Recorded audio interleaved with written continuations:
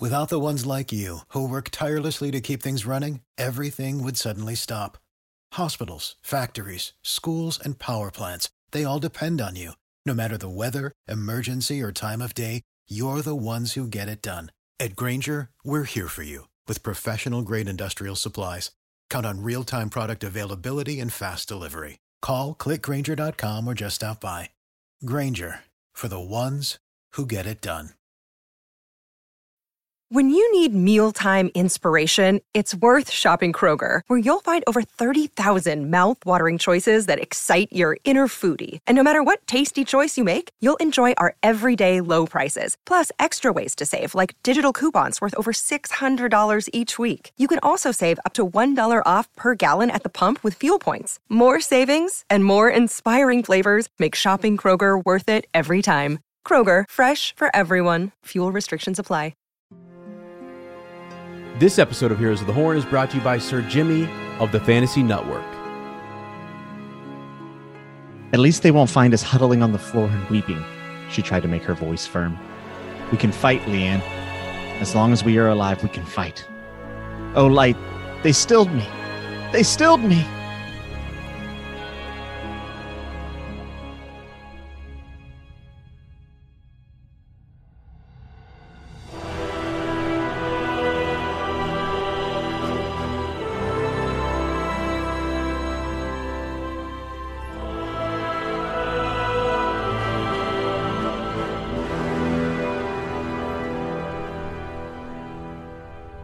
Welcome to Heroes of the Horn, a Wheel of Time podcast. I am Sir Matt. And I am Sir Ezra. Welcome to our Wheel of Time book club. The horn has sounded, and we have answered the call. Today we are covering The Shadow Rising Part 7, chapters 41 through 49. And in our Village Council, we will be discussing the Ruby Dagger. Is that what Is it's it a called? Ruby Dagger? It's got a ruby on it, right? I don't know. As we do have a guest here today, it is Sir Jimmy. Yeah. Happy to be here, gentlemen. Wow, what an honor to be on a full episode of Heroes of the Horn, my preferred way of experiencing Wheel of Time. Sir Jimmy is here. He was going to fill in for me because I have Winter's Heart. Tell me about it, okay? Holy smoke. We're not there yet, man. We're not there yet. That is the book title, right? Winter's Heart, yes, I think, right? Yeah. Okay, I have no idea what's in that book, except that it's called Winter's Heart. But, man, winter has come here in Portland. My gosh. 600,000 people without power. Big, massive ice storm. One obviously hit Houston as well. It's really bad down there, too. Anyway, so I didn't have power for 8 days, so that's why this episode is delayed. Jimmy was going to fill in for me, and I got it back like a day ago. So we're just like, hey, you're still on the show, let's do it. And that is where we are at with that, man. I mean, I needed Rand to come down here, some of those girls, because talk about one power, we had no power. So I mean, come on, man. Oh wow. Yeah, I was worried about Sir Matt for a time there, and so I sounded the horn to Sir Jimmy, and he replied with the grave is no bar, right, to your call, and I said, all right, man, all right. That's what I'm talking about. So, but no, yeah, we do have Sir Jimmy from the Fantasy Network, YouTuber. Go check him out. We actually did a video. We were talking, I think we were talking Game of Thrones. Wheel of Time. Where am I at, right? Which podcast am I on? We're talking about Game of Thrones and Wheel of Time. The shows, we did some YouTube content. So if you hadn't had a chance, go over, check out our YouTube. Go check him out. We got links and everything for him in the description of this podcast and over there on that YouTube video. But it is nice. I think it's going to be nice to have a third voice in here kind of talking about these batches of chapters, because boy, did we got quite a bit to talk about in these chapters. There's tons to talk about. Yes, you are correct, man. Just a big block of chapters. So many big things happen in this block of chapters. But before we get to that, if we want to talk about something big that happened this past week, we now have our official first piece of footage from the show, and that is the Ruby Dagger. So, Wadon Prime, their Twitter account, has been releasing little snippets along the way, right? We got to see Emond's Field with that little, line from Tom. We got to see Tom's guitar. We've seen the Heron Mark blade. We've seen some concept art. And now we have our first piece of actual footage, which is, I'm presuming, Matt grabbing the dagger in Shadar Logoth. So what do you guys think? What did you think about it? Did it look like how you've kind of envisioned it? As we start with you, what did you think about seeing that? Well, yeah, I was blown away. It's been about the same length as the audio teaser we got, and a couple of the things with Tom and the kind of the reel with the guitar and things. So same length, very short. Let's make a deal. And it looks cool. It was cool to hear Matt's voice. That's Matt's voice, right? I mean, so I really liked it. I was kind of shocked that dropped. I mean, obviously I want more, but I mean, it looks cool. It looks like well lit, well done. I mean, ominous, very ominous, right? Yeah. So, yeah, I think it's a big deal. I really like it. Jimmy, what'd you think? So, when I made my way through Eye of the World, when I'm going on this journey, with the crew from the farm, from Emond's Field, it's just, there's so many good examples of things that I want to see adapted, right? Like things that I pictured in my head. I'm like, I can't wait to see that on screen. And I feel like the very first big moment was this. I was like, I could see this playing out on screen. To get just a little clip of this is so exciting, no matter how short it is, because with the clips building and the teasers and whatnot, feels like we're building to something very big, very special.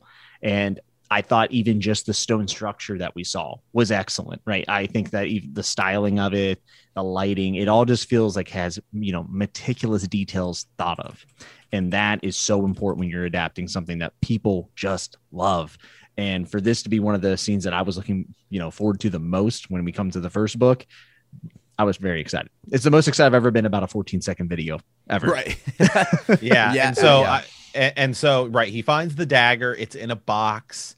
It looks gold. I'm assuming just from the picture, and it's got that ruby in it, and that ruby's kind of bright almost, which is kind of which is kind of cool. But I think we can imagine the show's obviously going to have its own spin on it, but again, we've talked about this where we think this will take place. I think I'm leaning a little more. I think we were both kind of saying this is probably episode 2, Shadar Logoth. I think roughly seems like. Because I think episode 1, going with some of the titles we have, the Trolloc attack, they leave. I think and then that means we'd probably hit Shadar Logoth about episode 2.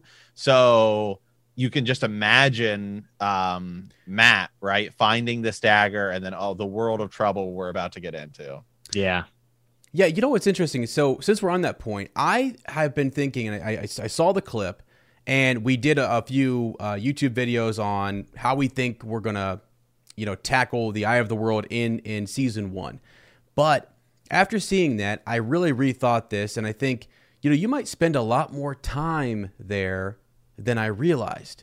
If you're going to make a big set in this big ominous place and you're trying to get away from, like, they might actually spend some time there talking about, the power or the wheel, or like Moiraine could tell them a few things. I mean, maybe just more than what we get in the book. And I thought, like even build up before the boys kind of sneak off and they get the dagger. Yeah. There's some stuff going on before, some storytelling, getting to know the characters, just more.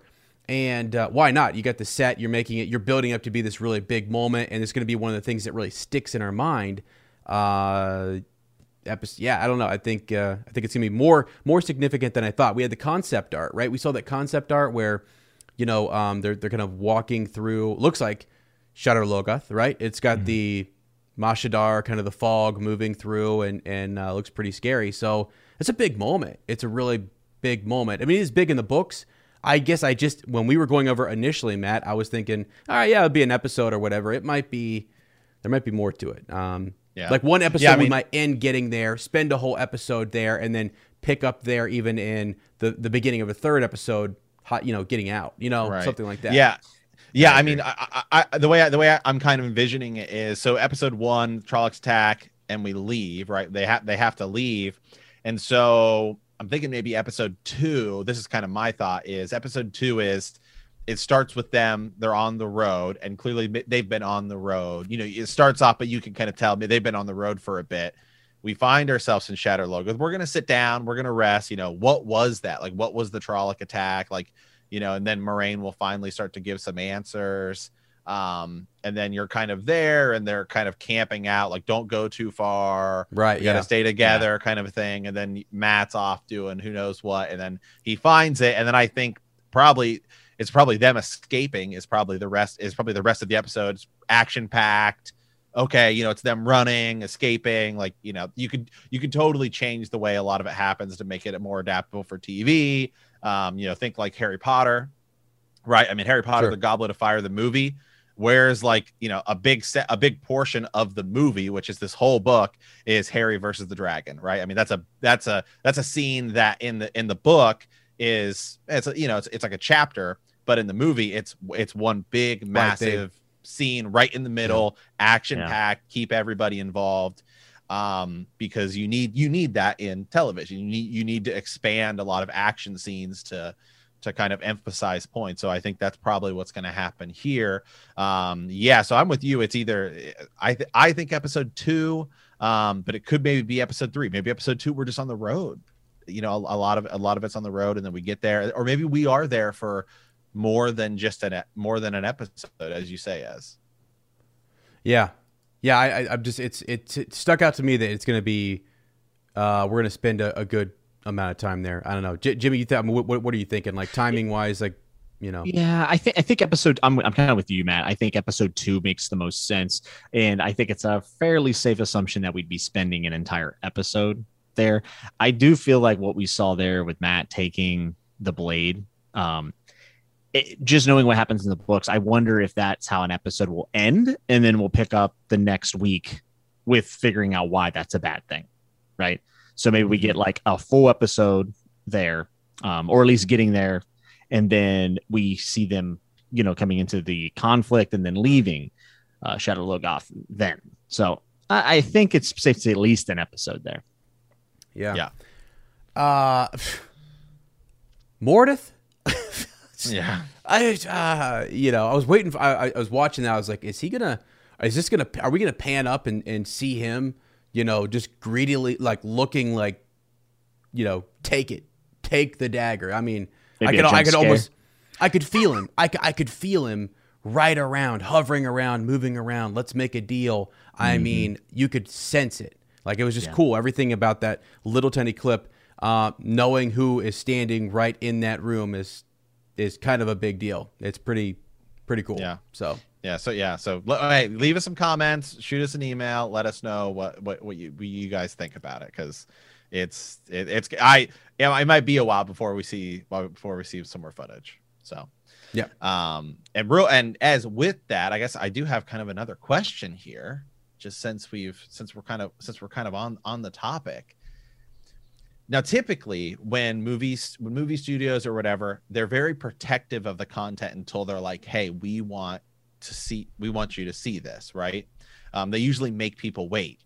Amazon is going about this slightly different in that they're kind of stringing us along. Like, it feels like they're really kind of providing people with content.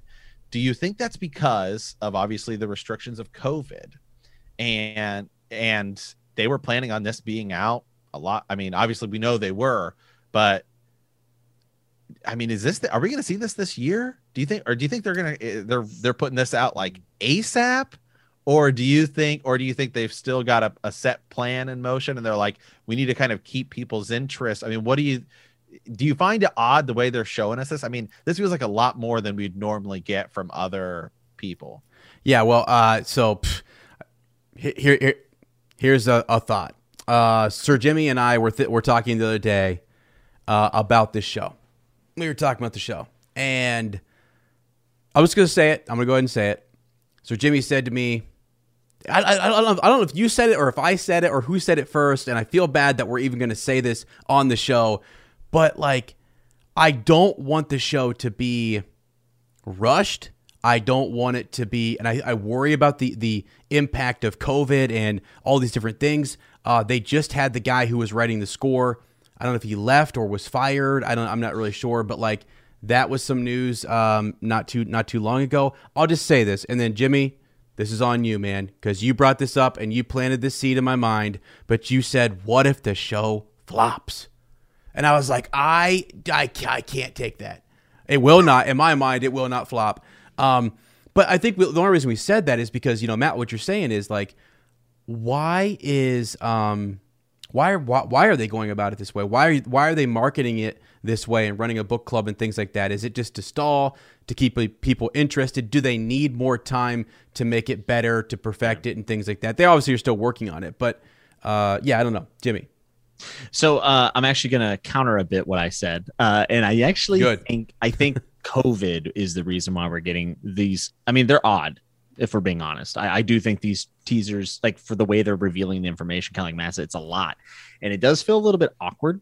But I think that they know that they have something special here. And obviously COVID has thrown a wrench in the plans. Now you guys might be more up to date with on this than I am, but I believe I heard that they were going to be resuming filming in like March, April. Is that correct? Because they had like a COVID outbreak on the set. So I had heard that they had shot all the way up to episode 5 or 6. Now, so if that's the truth, I mean, it is very feasible that we could have a show in the fall. But what they don't want to do is drop a trailer right now, get all the buzz, and then by the fall it kind of falls to the wayside, because fall is a big season for television, right? So it could get a little bit lost in the scuffle, I think. But I assume the best, and I assume that they are just trying to keep people interested, giving us a little bit more each time. Even though they are very small, but to buy time because of COVID. I really do think. And obviously, you know, in April, we don't know if this thing internationally is going to be under wraps. We don't know what's going to happen. We really just don't know what's going to happen. So they're probably trying to play their cards as close to their chest as possible as far as making big, bold moves with promo material. And you know what? If the show flops, we just keep reading. That's what I'm talking about. That's you have an amazing book series that whatever interest is generated and gets new readers into it, I'm all for. I don't think it's going. I mean, obviously, we just said that and we were kind of, you know, I thought we're just spitballing. Because no one wants it to. No one wants that. I mean, like Amazon, I think they put so much money into these things and there's so much passion. And Rafe Judkins is really passionate about this project. You can hear that in the Twitter kind of threads that he puts out, and the caution, which he said something interesting. He didn't want us to see Moiraine until we saw like Moiraine on set with post-production, see her in her full kind of, you know, the way she's meant to be seen. So none of this behind the scenes leaked photo stuff. He's not a fan of that, and I'm not really either. I mean, it's cool to see a couple things, but actually, our actual characters, you know, I did see one image of Rand, and I was like, all right, you know, it's cool, but I think like Moiraine, I want to see Moiraine step out and be an Aes Sedai. And Lan, I want to see Lan and Tom Maryland. I want to see in his fully decked out, with the score. I mean, it's just interesting the way that they're releasing this stuff. And I am worried a little bit just because of COVID. And to see, you know, look at what a lot of these movie studios and everything are struggling with. Just a couple examples of other times in which shows or things have been kind of derailed by just what's happening in the real world. Do you guys remember the show Heroes? Yeah. Huge hit. Save the Cheerleader, Save the World. Season 1 of that show was like, I mean, amazing. It was huge. It was as big as Lost. It was huge. And then there was a big writer strike that happened. And in fact, actually, if you go back and you look, I can't remember what year it was. Probably 2005, 2006, somewhere in there.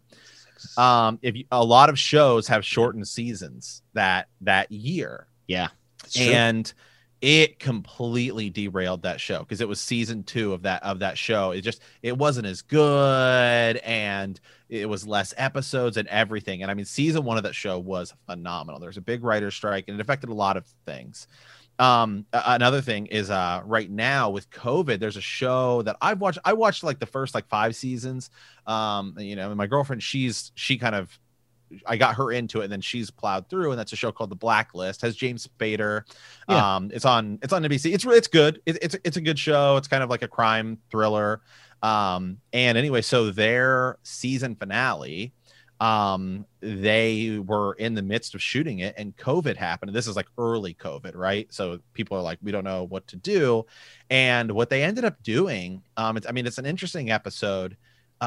Is they said, well, like we still wanted to finish the episode, and we thought we could put it all together. So they actually used the footage that they had, and then the actors all did voice work from their house, and they kind of did the rest of the episode in a comic book style. It's a really interesting episode of the show, and they actually have a little bit in the first 5 minutes just explaining it, because this is when COVID hit. It's like March of 2020. Nobody has any idea what's going to happen. Everything's shutting down. We're all scared. We're all like, nobody knows what's going on. And so that's just how they did it. They said, we wanted, if we wanted to finish the season, it's just, use your imagination, is what it is. And I mean, it works. The episode works. It's like half of it's animated, and half of it's live action, and just is what it is. But again, it was impacted by COVID. And then you have some other things that have been filmed, like there's a lot of big movies that are just sitting there. Dune. Dune, the James Bond movie, No Time to Die. It was supposed to come out in April of 2020. You're talking a big, mega movie. And they said, well, we're going to push it back to November, because who knows what's going on with COVID. And now they said, no, we're holding off, because you have Disney has released some things on Disney Plus. HBO Max is saying, hey, we're just going to release things on our streaming service, pick up money there. Yeah. Amazon is in slightly a different kind of category, just because they're not releasing these in theaters, and they're releasing it to a service that I think most people own because of the free shipping. I kind of view Amazon movies as like icing on top. Yeah, they just throw it in the bundle. They're like, here you go. Right. It's part of the package. There's really not that many shows until Wheel of Time and Lord of the Rings, which is coming up. I mean, there's good shows, but I don't know that I would go get Amazon Prime to watch them. Maybe until now. So I just find it interesting. I wonder if it's like we need to keep kind of the buzz going, because you're really targeting a specific audience of people that kind of know that this exists. I think we've all kind of had this conversation in which we've said, we feel like right now we're talking about Wheel of Time before, like back in 2010, about talking to Game of Thrones. Like all the hardcore book guys are like, you guys don't understand, it's going to be so good. And they don't know what it is yet. But it's coming. And then we're like, a year from now, everyone's going to be talking Wheel of Time. Yeah. Yeah, it is. Oh gosh. It's exciting. It's something that, I don't know, man. I'm still a little bit nervous about all of it, because you bring up that, like, what if they stopped filming, we had to move it around, do we change the set location, that kind of stuff. It does make you worry a little bit, and I just hope that. Yeah. Do you think had COVID not happened, I mean, they were filming in like March of last year. Yeah. Do you think it'd probably be out like right now? March, spring, a year from maybe April of last year. I think you would have done a Comic-Con panel, a Super Bowl trailer, and then you release it February, March. Yeah. I mean, I agree with you. I think it would, right around now, within the 2-month frame, probably we would have been seeing episode 1 of Wheel of Time. Wow. Which is crazy. I just wonder how much production was done remotely during COVID for those first 6 episodes. Is that how it works, or did they want to wait to everything shot? Like to, yeah, I just don't know.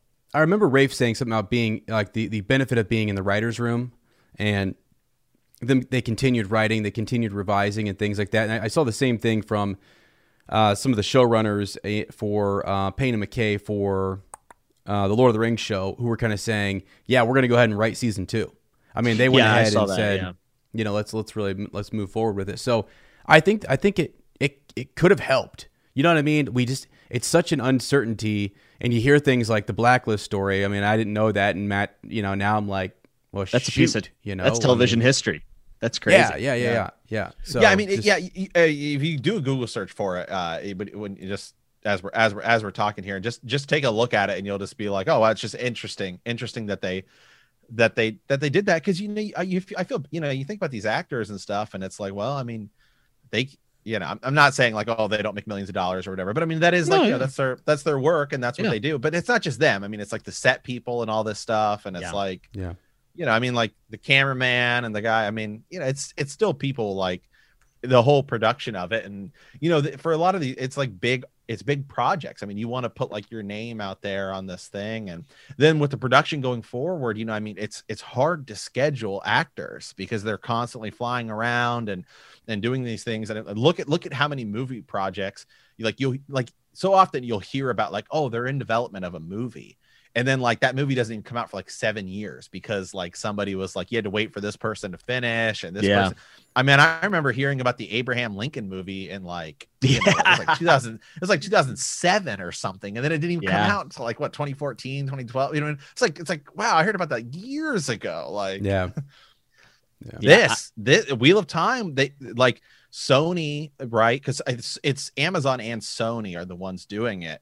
And it was like 2017 was when they said, hey, let's get this thing kind of going, and now we're in 2021. So, and no one ever thought it could be done. And I think that, I mean, there is an immense amount of pressure with a fandom this devoted and this involved with the series, and then it also just in general being a tall task for anybody to adapt. But if anyone can do it, I think it's Rafe Judkins. Just everything I've heard, read, seen, I just feel like he's the right person to do this show. So I am optimistic. It is fun to play the what if game for sure. And especially with, you add all that and then you add COVID on top, and it's, if it pulls it off, I mean, it's, hats off to him and the rest of the people with the show. So yeah, absolutely.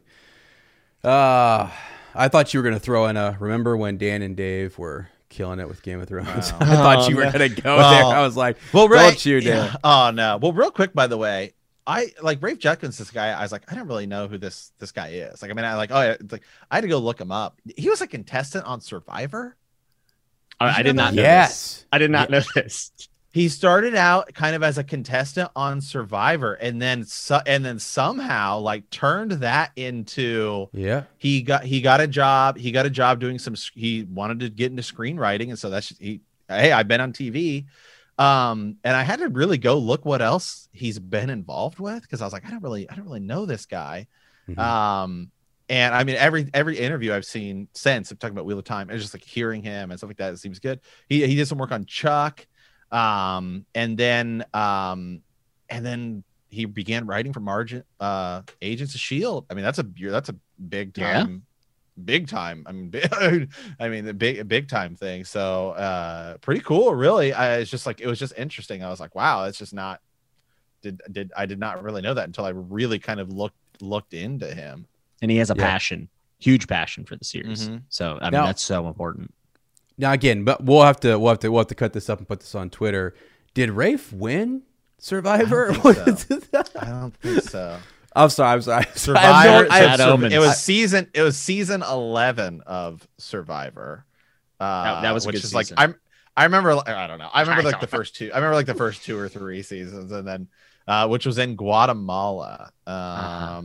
Beautiful Guatemala. So let's see here. How far did he go in Survivor? He was the 16th member voted out of is that good? 18. So I mean, he made it pretty far. So he was in there for a while. All right. He's a survivor. That's right. 16th of 18. I mean, he almost won. It sounds like he likes a challenge. Yeah. Well, he's got a big one right in front of him right now. I hate to make another connection, but Dan and Dave didn't make it all the way to the end either. So I mean, I'm teasing. I've actually been a big defender of those guys. So everyone can calm down with all the hate mail. All right. But somebody that was on the show with him, this girl Brianna Varela Tarth is from Edmond, Washington. Sounds like Emmond. Oh, jeez. Or Edmonds. Is it connected? Okay. Yeah, it's all connected. Oh, jeez. 7 degrees of Edmondsfield. Wow. Edmonds. Edmonds. Yeah. Edmonds.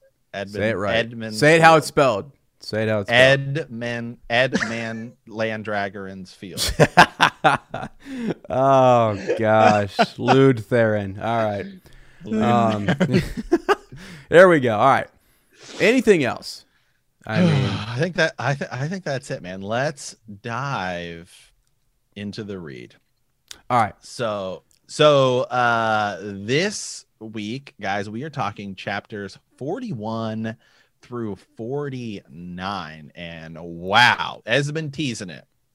He's been saying big stuff's gonna happen, and then he's like, "Oh, I guess maybe that's the next block. Maybe that's the next block." Well, it's here. It is here. So here we go. Chapter 41 is Among the Tuathawan. Chapter 42, A Missing Leaf. Chapter 43, Care for the Living. 44, The Breaking Storm. 45, The Tinker's Sword. That was a good chapter. I like that one. Yeah. Chapter 46, Veils. 47, The Truth of a Viewing.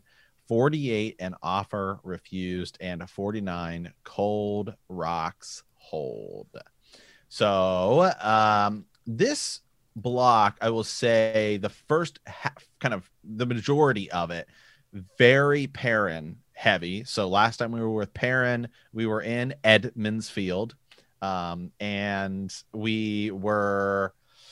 Trollocs attacking, right? I mean, he's gearing up for these Trolloc attacks, and he's being kind of viewed differently with the people of Emmonsfield, beginning to call him Perrin Yellow Eyes, and view him as sort of this hero, this great hero.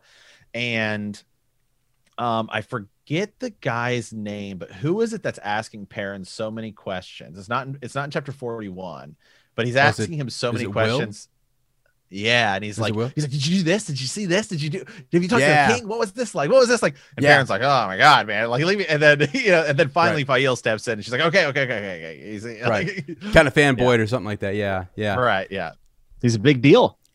He's a big deal. Yes, he's no slouch, as we say. He's no slouch. He is no slouch. So let's go back just a little bit here. 41. So that's kind of the context of what's going on with Perrin and where we're at. And remember, the White Cloaks are after him. So Perrin heads towards the camp of the Tuathawan to spend the night there. The Aiel decide that they will sleep elsewhere and take off before they get to the camp. When the weary and wounded men approach the camp, they are greeted by the Seeker, a man named Rain. Perrin has met Rain, right? Not Rain. I think it is Rain. I think it's Rain. They say in the book audiobook they say Rain. Yeah, Rain. Yes, you're or right. Rayan. Okay. Yeah, Rayan. Yeah. Perrin has met him before, and he remembers the ritual. Most of the people in his band are surprised about that. Isla, Rain's wife, comes to greet him as well. She wants to know if Elias is with them, but Perrin hasn't seen him in a long time. Isla notices Perrin has and a lot of his men are hurt, and arranges for their wounds to be tended. Perrin has to be helped off his horse by Ivan. He warns Rain that he should move to Emmonsfield so he'll be safe from the Trollocs, but he refuses. He will move his people tomorrow. Traveling is safety for the Tinker. So that's kind of what I think that's a good place to kind of start, because Perrin is worried about them, and he's saying, I think you should come with me. And some of them gasp, and they're like, "What? We don't stay in towns. We're fearful of towns." Yep. And yeah, it's interesting. In a way, I'm reading this, and I'm thinking, well, they're all gonna die. Yeah. Because and to me it sounds like Noah's Ark, right? Like, hey guys, it's the flood's coming. You need to get on there. Whatever. And then here you go. I mean, that's what that was. Just here. 2 by 2. That's baby. kind of what I'm thinking. 2 by 2, seriously. And Perrin is saying, guys, it's if you don't come with me, it's going to be bad. You need to. And so it's really cool. And as we talked about that, another chapter coming up, the Tinker's Sword, there starts to be a little division in the Tinkers, and some pressure building, and it ends up with Aram, a character we haven't seen in a while, taking up a sword and saying, I have my right to defend myself. Not the way of the leaf. Yeah, Right. it's interesting. Yeah. Yeah. Go ahead, Jimmy. Yeah. Well, I'm just thinking. So from Matt, obviously, his first time reading. This was my first time reading as well. When I read it a few months back, and it just makes me feel very I don't know, indifferent about whether they are like, maybe indifference not the right word, but it makes me like ponder the fact that the Thinkers are such a die hard to their beliefs people, right? So are they stupid or are they brave? Like, when you think of the Tinkers, do you find that to be like noble of them, or do you find it to be stupid? Because I kind of lean back and forth. Like, I see where Aram's coming from, but I also see where, his mom's coming from, and saying, this is not the way of our people. And it's just one of those things like, are you willing to be willfully murdered and not raise a fist? It's just, that noble? That's what Perrin deals with. I mean, it's something when he first meets them, and Elias is trying to explain to him that this is their way. Yeah. It just does not make sense to Perrin. Perrin has yet to make his first kill in defense of the wolves and things at that time when they had met the Tinkers. And now you see him struggle with the axe and the hammer. I think that's one of the things, right? You're talking about like which way do you want to go in life, and what do you need at this time, and what would you rather be though, and how do those kind of conflict? Like, what's needed now? The Taviran are needed. What they want might be different, but what is needed is for Perrin to be here in the Two Rivers and to defend these people. Now remember, he's hit with a poison. I mean, barbed arrow of some kind, right? He's wounded right now, and they got to get him back. But the Tuatha'an are they don't want to be in a town. They don't want to be anywhere near this violence. But it's like, I would go with the people who are fighting for the light versus you're going to be left out. We're telling you there are shadow spawn running wild through here, and they will kill you. It's more, you're going to save more of your people and their mission and their quest to find and seek the song by going to a town and risking maybe some of the young ones getting caught up in town life or getting caught up in another way versus all of you being killed. Yeah, right. It's a lesser of two evils, right? And I think this is awesome. Yeah. Yeah, and it's not like it's a big difference between also. I think probably their mindset has been in the past, not that this is explicitly said or anything, but it's if you have two warring nations, then it's like, okay, well, we don't want to get caught in the middle of this by choosing a side that we may agree or disagree with. This is literally saying, hey, there's Trollocs out there. Trollocs do not choose sides between, right? It's not a difference of opinion. Yeah, it's not like, well, the Trollocs are, I mean, it's not like you have two warring nations. Well, is this side right? Is this side right? And kill or be we killed. Can find exactly. Yeah, I mean, you're talking. It would be like no different of saying, hey, there's just using this as an example, not that it's a pun or anything, but like, hey, it's like, hey, saying, hey, there's a big pack of dangerous wolves out there that are attacking people in the forest. I don't think if you travel with us, we have swords. We will protect you from like these wolves, these whatever animals are out there. So it's no different than something like that. But even still, they kind of refuse. So, Jimmy, I'm with you though. I do think, I think in some cases it depends on the situation, because I think that there is a difference of sticking to your guns and just being stubborn. And believing in a set of virtues to say, no, this is the right way. And then sometimes you're just stubborn, stubborn about something. Yeah, I think you have to look at the downsides to each, and it's whether all of your people are massacred, and then your way that you believe in does not go on, or you risk losing some of the young ones to town influence, but you save all of their lives, and then your movement continues to go on, which is why I think we see them make the right choice, right, and end up kind of going. Yeah. But I do want to comment and just say, like, as you said, talking about the hammer, right? The hammer or the sword, I think it was.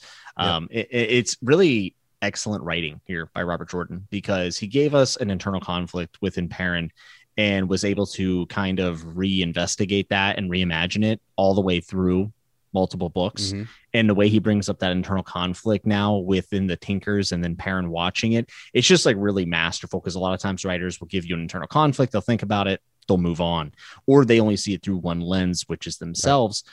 Robert Jordan does an excellent job of letting the pieces of the world that he's done, such rich world building with and cultures, and it continues that internal conflict, right? So really good work.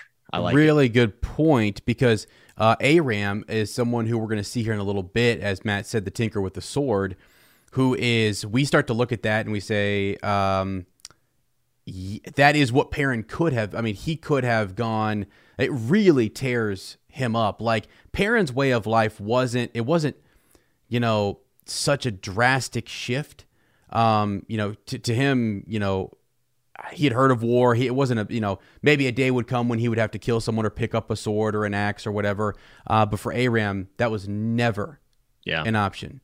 Never. And so you can see how he goes from one extreme to another extreme, and how that can really, it's going to tear him up, essentially. I want to make one more connection too. So the city of Rudion, which was mentioned earlier in this book, we're there. It's the city of the ter'angreal.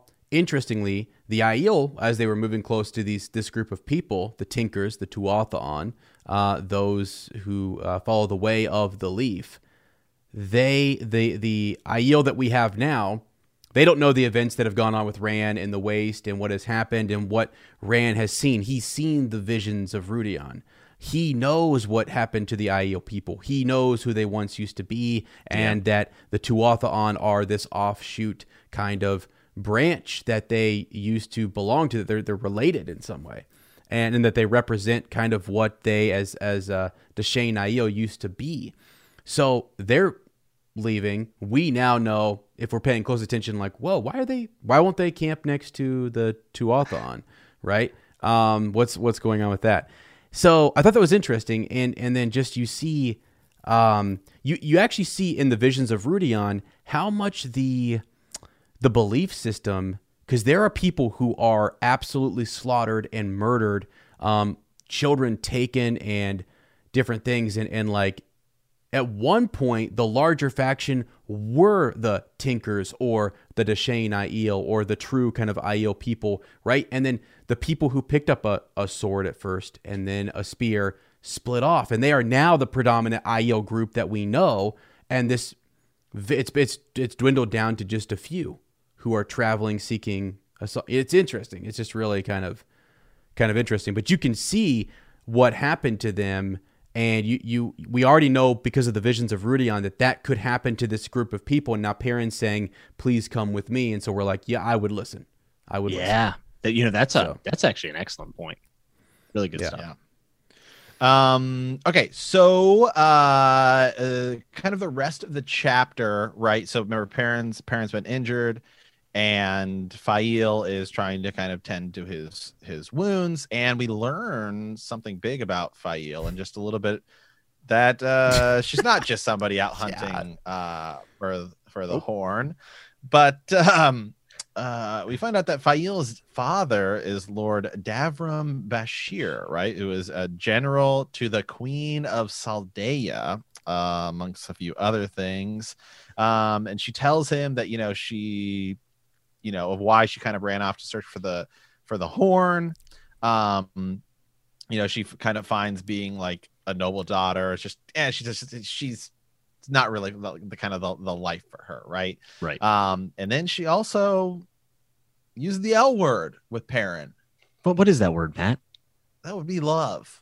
So we get that, and that she loves Perrin. A falcon after my own heart. Let's go. Oh my. Let's go. So, and then she kind of tricks Perrin into drinking some tea, and he passes out. But Lord Davram Bashir, as. Yeah. No, this is interesting because, I mean, was she lying? Is she what is she hiding the truth? What's going on here? But no. She's about to say the L word, and so now it's time to come clean. Now I'm really, once you realize, look, this guy, I mean, I have these feelings for him, things that, before I mean, she's not going to reveal her identity beforehand, right? She's just, she's on the run. I mean, she wants to stay. She didn't like the life that she was living there. So yeah, Davram Bashir, the Marshal General of Saldeia. I think his full title is Davram of House Bashir, Lord Bashir, Sindonia, Guardian of Blight Border, Defender of Heartland, Marshal General to Queen Tenobia. I mean, it's just, That's absurd. It's crazy. It's crazy. So, but yeah, cool character and more. This is kind of a read and find out situation. How big of a deal is that guy? So, and we will have to read and find out.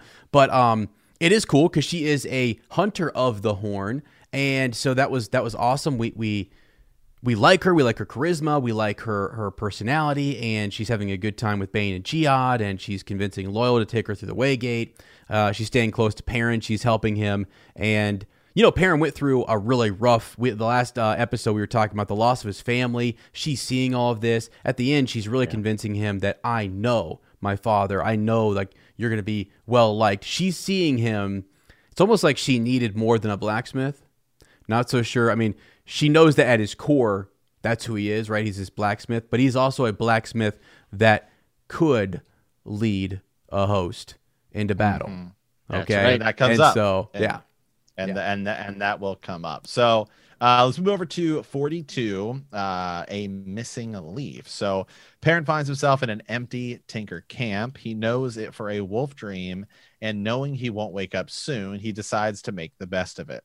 His scouts land towards Devon Ride and sees mainly abandoned farms. Some still show signs of habitation, and a few others have been burnt. Then Perrin spots a group of ravens near the Mountains of Mist. A group eating the ground, eating strides he can take in the wolf dream, take him there quickly. He finds himself at the site of the Manetheren Waygate, and it appears to be open again. Trollocs are still pouring into the two rivers. He gets the feeling he's being watched and jumps out of the way just in time to avoid an arrow Slayer shot at him. Perrin pursues him finally gets a clear shot. He waits too long to take it, and Slayer leaps off again. Perrin follows him again and finds himself in a forest. Slayer talks to him, but Perrin can't find him. Slayer says Perrin's tricks killed many of the shadow rot, but that the gate is open again. Perrin's presence in the two rivers is an unexpected bonus for Slayer, one that has made him decide to bring many more Trollocs. Perrin senses the danger he is in, and he decides to step out of the wolf dream. He is still drugged, so he has to step into another dream, one featuring Faile at this time. Featuring, yes, Faile. I'm serious. I mean, it's One way to put it. It's a good dream. Yeah. It's a good dream. They're in love. They're in love, friends. So, wow, Slayer. What are your guys' thoughts? Let me just ask, because again, this is the whole point of this podcast is to get the reactions or whatever. What are you feeling initially about this guy? The predictions can be outlandish. I don't care what they are. I'll go ahead and say it. Go ahead and say it. I think he's Luke. You think I've that, been saying it because I think that Luke is. I think that I don't trust this Luke guy. Really? And I think that it's Selene all over again. Didn't you say Luke was what you said? You said Luke was I said last time I think Luke's probably a Forsaken because we've already seen it. We've seen that. Oh, Selene, the second Selene walked on the stage. Go back to the episode. What did I say? I said I don't trust her. She knows too much. There's something odd about her. Everyone's like falling over her. She's so beautiful, and it's like, oh, well, it's clearly something's up with Selene. Oh, and she turns out to be Lanfear, a Forsaken. So here comes this guy Luke, and Perrin's like, I don't trust him, and he seems to know things, and he seems to be like, oh, I got to know what's going on here. Yeah, right. I'll go ahead and say it. All right, everyone's probably like, now people who are ahead are probably like, well, that isn't that obvious. Or Matt read ahead. Well, I haven't read ahead. I barely read to keep up. So I know. It's like, hey, that's what you're supposed to do, right? You're supposed to take the writing. You're supposed to look at it and say, you know what? What do I got a sneaky suspicion this guy haven't could I be... seen this before? Yeah, haven't I seen this before? Is this a pattern repeating itself? I mean, are there clues being laid here? And by the way, I mean, we don't have our sniffer anymore, but we do have Perrin who is sniffing on something here, right? He says he's a pretty good sniffer in this block of chapters. Yeah, he does. That's right. I mean, I think we can all agree Slayer's a bit of a bastard. Not a fan. Yeah. I don't have too many thoughts on it. I don't want to speculate too much because I do have knowledge of the ending of this book and a little bit of book 5. But one thing I would like to say is I think this would be a really cool scene in the show. Right? Like in the wolf dream going around just missing and you're hearing a voice, and Perrin's looking around in the woods, and you have just somebody whispering to him. I think this is going to be a really cool scene to see adapted on screen. I'm pretty excited about it. Well, I've been wondering how they're going to actually, it'll be fascinating just to see the dream world. What are they going to do? Do you start off small? Does it look really dreamlike? And then over the course of the series, it becomes more and more real and you step into it. Because every time, if you've noticed, these characters, they go in, Rand and Matt in the beginning, they're just having dreams, or is someone entering their dream, or are they going to a dream world? It's very, you're unsure. And then Egwene, a dreamer, and then Perrin. And next thing you know, this world is just keeps kind of expanding. We learn more about it. So yeah, I'm with you. I really think it would be interesting to see how it looks on screen. So yeah. Okay. Well, the rest of this chapter, so Perrin wakes up from the dream, right? He wants to go into the Waygate to close it permanently. He's with the arrow still in him. Faye will have nothing of it, of course. When Perrin gets outside to talk, he talks to Ivan. The warder doesn't seem worried about the new threat. The mood in the camp is decidedly better than it was. The Two Rivers men tell Perrin he missed something. The Tinker Woman danced for them. Perrin says he's seen that dance before. And Faye goes, what? Pretty much is how that goes. And she said, she says maybe if he's good, he'll show him a different kind of dance. So wow. okay, whoa, right. I need to know more about this dance. This is getting a little hot and heavy in here. When they get ready to leave, Perrin tries to convince Rain to move his people to Emond's Field again but the Tinker refuses. They kind of have, after the long goodbye ritual, the Trinkers, you're right, they prefer Perrin and his band head for Emond's Field. The Aiel join them again, and Gaul is upset to find out that Perrin overheard the two women suggesting they play Maiden's Kiss with him. So, Yeah, what's that all about, right? I mean, that Maiden's Kiss. I will say this every time, and this is just a total aside here, is every time I hear Maiden's Kiss, because we've, as you guys know, we also do a Game of Thrones podcast. Maiden's Kiss in that universe is something a little different. And every time I hear it, that's what I think of, and I'm just like, "Whoa, this book is." We went mature all of a sudden. Is like real serious. So, just I don't know. That's just always every time I hear it, I'm like, "Whoa." Anyway, so Perrin teases Fael a little with her offer to dance. For him, even though he doesn't know what it is. But he thinks, maybe it's better than this Tinker dance I've seen. So probably. Yeah. So everybody goes, right. Everyone goes to Emond's Field. He's amazed at the changes in the town, right? The forest was pushed back a little bit, making it easier to defend. They've got a row of stakers that's planned around the village. There's sentries everywhere, looking a little bit more like they're ready for an attack, right? So Perrin, as he's coming in, right, he's hearing everyone call him Perrin Golden Eyes, and they have a banner for him, much like Rand gets a banner. That's right. Yeah, as they should. Yeah, I mean, he's been leading the people. I mean, they've needed someone to kind of get behind. Lord Luke was the guy, but he wasn't doing enough, clearly. And he's missing. And he's missing.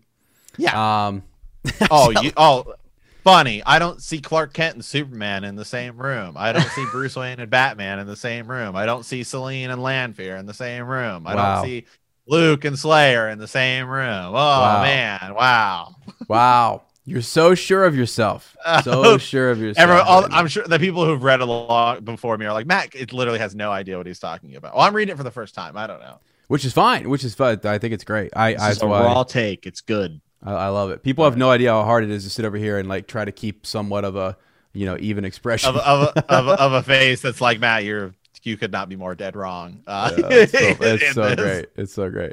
No, you're right. Yeah. So we get back into Emond's Field. I'll take this away here. We hop into chapter 43, right? So care for the living. And Varen's here, right? Yeah. Varen shows back up, and we're headed up to the Wine Spring Inn. Perrin needs healing, and Varen is not actually that skilled. I believe they have to wait for Alana. I think that was one of the things like they needed. Yeah. She finally arrives.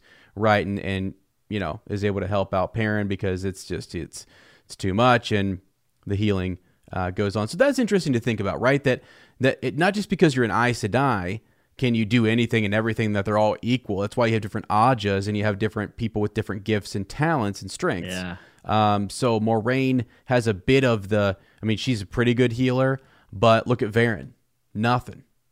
Not much of anything. I mean, she really can't do much for Perrin. Yeah, it's a really cool way to have fantastical powers in a book and then avoid the Superman syndrome.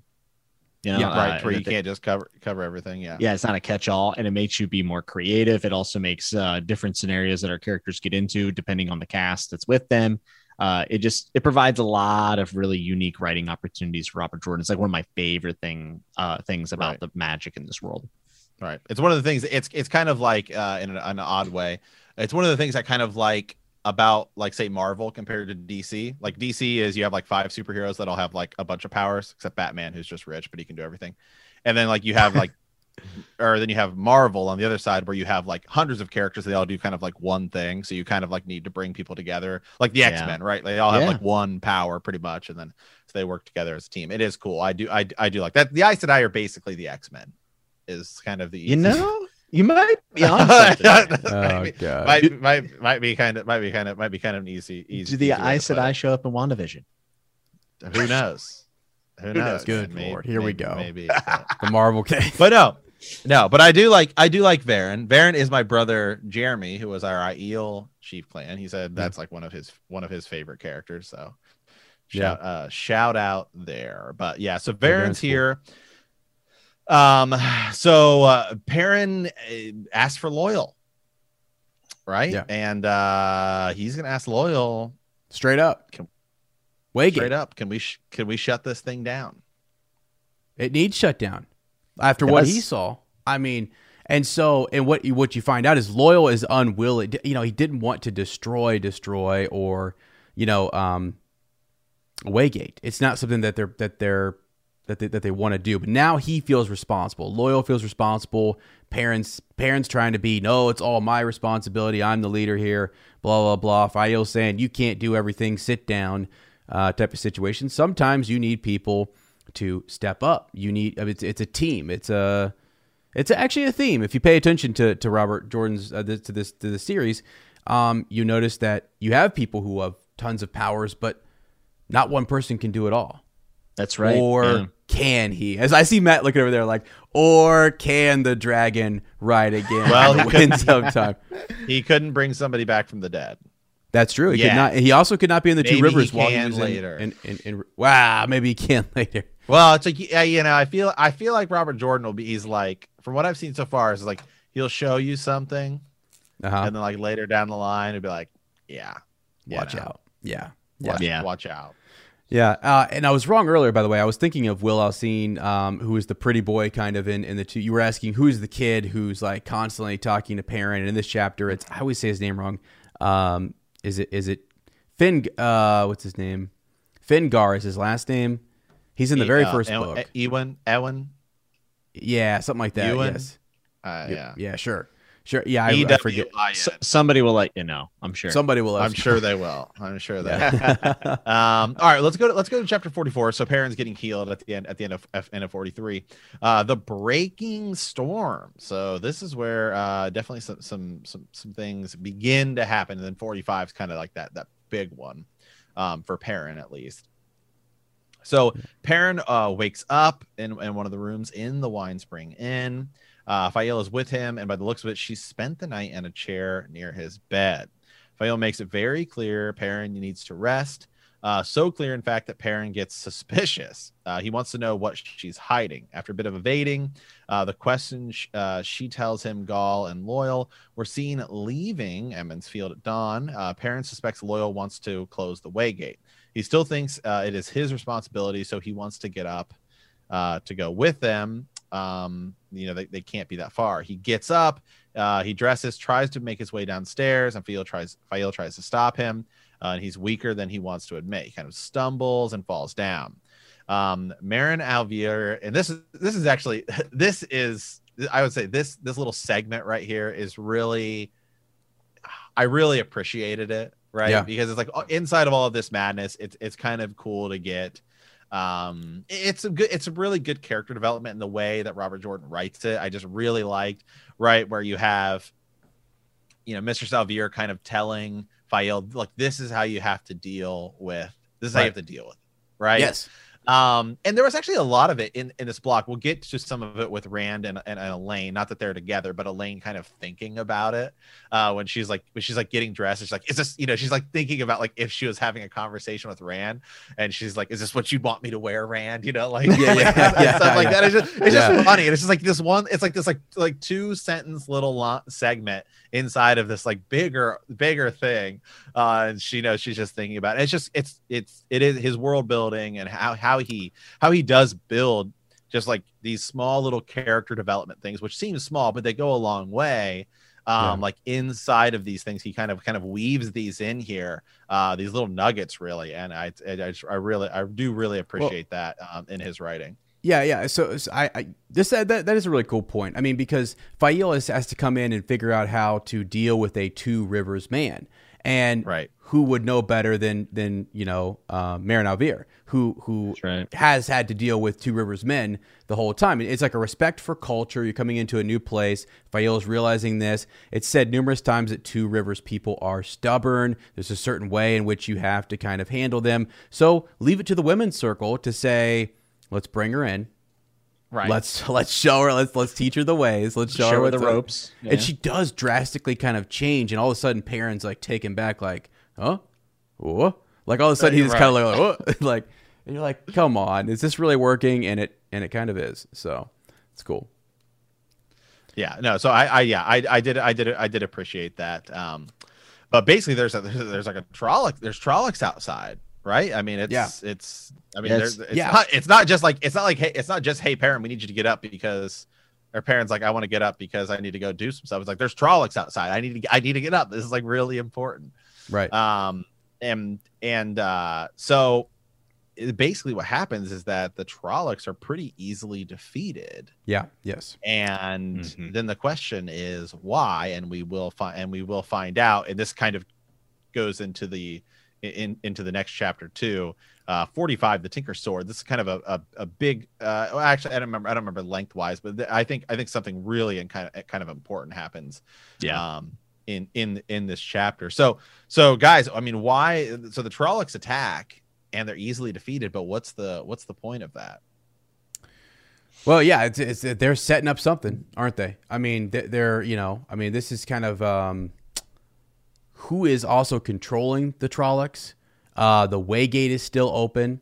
Test the defenses. Maybe you do know that you can you get everybody in one spot, keep them right there, keep kind of checking those defenses and things. Yeah, and they're setting up for something, right? Yeah, so, maybe it's not even just testing defenses. It could be a distraction. We're not sure. And we don't find out that answer in this group of chapters that we're doing for this part. So it's a nice little cliffhanger for us, I think. Yeah. Well, we do know that there was a raven spotted overhead. Yes. Right. That flies back. So it seems to me like it's scouting. It was more so a hey, all right, I'm going to throw a little something at them, see what they can do, and then we can go from there. Yeah. And these people are tougher than they appear. Right. Yeah, because if you can break through, I mean, this should have been before defenses are set up and things. I think the Trollocs are kind of slow to kind of pick up on what's happening, how the defenses are being made. They've had no problem going onto a farm and killing, 20-some Abaras or whatever it was. Was it more than that? I mean, killed all. How many Trollocs were sent to attack during Beltane, like chapter Ooh. 10 or Yeah, that's a whatever. good question, actually. Yeah, I don't know. I don't think it was that many. I don't think it was either. I want to say a score, maybe 2. Yeah. Yeah. But the point is, this should have been enough to maybe if they can break through. Everyone's kind of it. Remember, they cleared the wood. They cleared the wood so that they could see and give themselves time as the Trollocs were attacking. So they're right there. I mean, they're just just out of sight and ready to kind of make a charge if that was successful. Also, the crazy thing is too, the Murdral are hiding back in there. The Fades are just sending, it's suicide mission. Send a couple of these guys in. Fodder. Yeah. Done. So, but So the big one though, I think this chapter, right? Your big takeaway is some of this. You bounce back. It's a conversation between Perrin and Jeffrey Bornhold, and Falma is brought up again. The Tinkers, Perrin, and his relationship with Aram and what's happening with the sword, right? Is kind of the bigger thing here as we're setting the stage for all of this. Right. Get your defenses, get ready. Yeah. Okay. All right. So here, let me get to some of the summary just a little bit here. So Perrin gets to the other side of the village. He sees smoke in the distance, farms and fields burning, no doubt. The men guarding the old road seem excited, but not afraid. They try to tell him at once what happened. It takes Perrin a moment to figure out that they have been shooting at the remains of Rain's group of traveling people. He yells at the Tinkers, they can come out now. Nobody will harm them. When the Tinkers approach some of the two rivers, people object. Tinkers steal, and not just things. Children, too, as Daisy Conger puts it. Perrin will have none of that and asks if they want to leave those people to the Trollocs. Properly ashamed of themselves, the two rivers people let the Tinkers in. Perrin is shocked at how few there are left. Rain seems to be devastated, and Isla supports him. While Fail is distracted with getting the Tinkers settled, Perrin considers sneaking away after Loyal and Gaul. Before he has the chance, however, Master Luhan catches up with him, asking him to help him with a problem in the smithy. When Perrin straightens that out, there is another problem and another and another. It seems the two rivers people can't do anything without his leadership. Shortly after midday, Lord Luke rides into the village. He is mildly impressed with the victory in his own condescending way. Big surprise. Yeah, big surprise. And exhausted, Perrin rides back to the Wine Spring Inn. Again, more people bother him with things they should know perfectly well how to take care of, until Mistress Alvir chases them out. Yeah. So yeah. Perrin Yellow Eyes.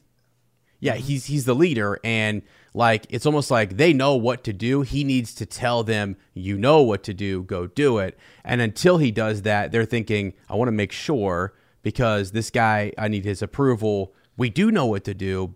And before they wouldn't ask, before the village council and the women's circle, they had to debate it out, and we know best, you know best. And now everyone from both circles are kind of coming in. Let's check with Golden Eyes. Yeah, he's coming in as a leader, but it makes me wonder, he has this plan to go off and maybe even it could be a suicide mission to go try to close the Waygate, right? Yeah. So is it the Edmondsville people realizing Perrin's a leader, or is it the wheel weaving? That's a great question. That's what I was going to ask. And I feel like this might be something that 2 to 3 books from now we'll find out was something involving a Taviran. That's what I was thinking. As Loyal says it, right? Is right, because remember when Rand goes to that town and suddenly everyone gets married?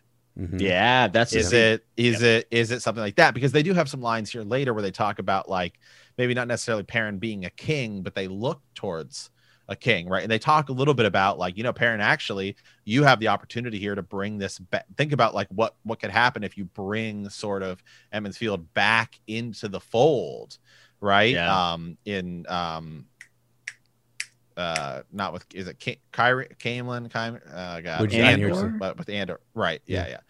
To bring Two Rivers back into the seat with Andor. Oh, yeah. Because technically it does fall under that, but they haven't really, right. They haven't paid taxes. They haven't done anything. And it's imagine if if you were to bring them back, what that could do, and the allies you could make down the road and stuff like that. So Yes, and actually, they haven't belonged for so long. They're so far out there that they need their own lead.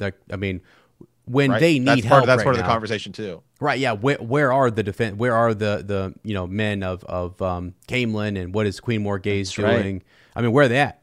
There's no one here. They're under attack. They can't even get word out. The other surrounding villages know what's going on. The attacks have been less there, and they're focused on Emmons Field for some reason. So. I think they have a right to kind of look towards one of their own who's going to step up and lead them. Now, is that the wheel weaving? Is that Taviran? Is that whatever? Is it one and the same? Is it all the same? I don't know. Read and find out, right? But there's a couple more things in here that are pretty interesting. But we obviously need to talk about Aram. Yeah, that's what I was going. Yeah. Yeah, go ahead. Yeah, because I mean, so these the Tinkers come in, and you could see it on Rain's face that they are distraught because of the loss, and you can get, I think specifically someone very close to them was lost. I can't remember who it was, but he sees a sword in the common room of the Wine Spring Inn, and he picks it up, and Isla comes down and says, "No, Abraham. That is not our way. Put the sword down." It is kind of a. I mean, it'll break you. I mean, it's sort of like because he's this. When you see him, when he's dancing with Egwene, and all this, his parents almost a little bit jealous, like, Egwene, they're having a good time, they're dancing, and these people seem to be so carefree, but don't they know what's going on? We've just been under attack. Trollocs are chasing us, but yet they're acting so in this way and living life to the full. It just seems so different, right? And then now you see that same young man walk into the Wine Spring Inn and pick up a sword. Yeah, it's like in life when you see someone not taking something as serious as they should, and you're like, I wish they'd get their comeuppance, and then they get it, and then you feel bad, and you go, I know, there's always a little bit of empathy there, and it's kind of what this is, right?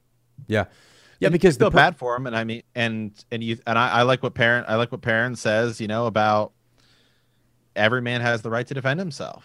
Yeah, it is what it is. Yes, well. And the type of persecution that the Tinkers have faced is different. They do keep on the move. It keeps them safer. And they have kind of stayed out of some of these bigger conflicts and things like that. They're still harassed and harried by different groups and things.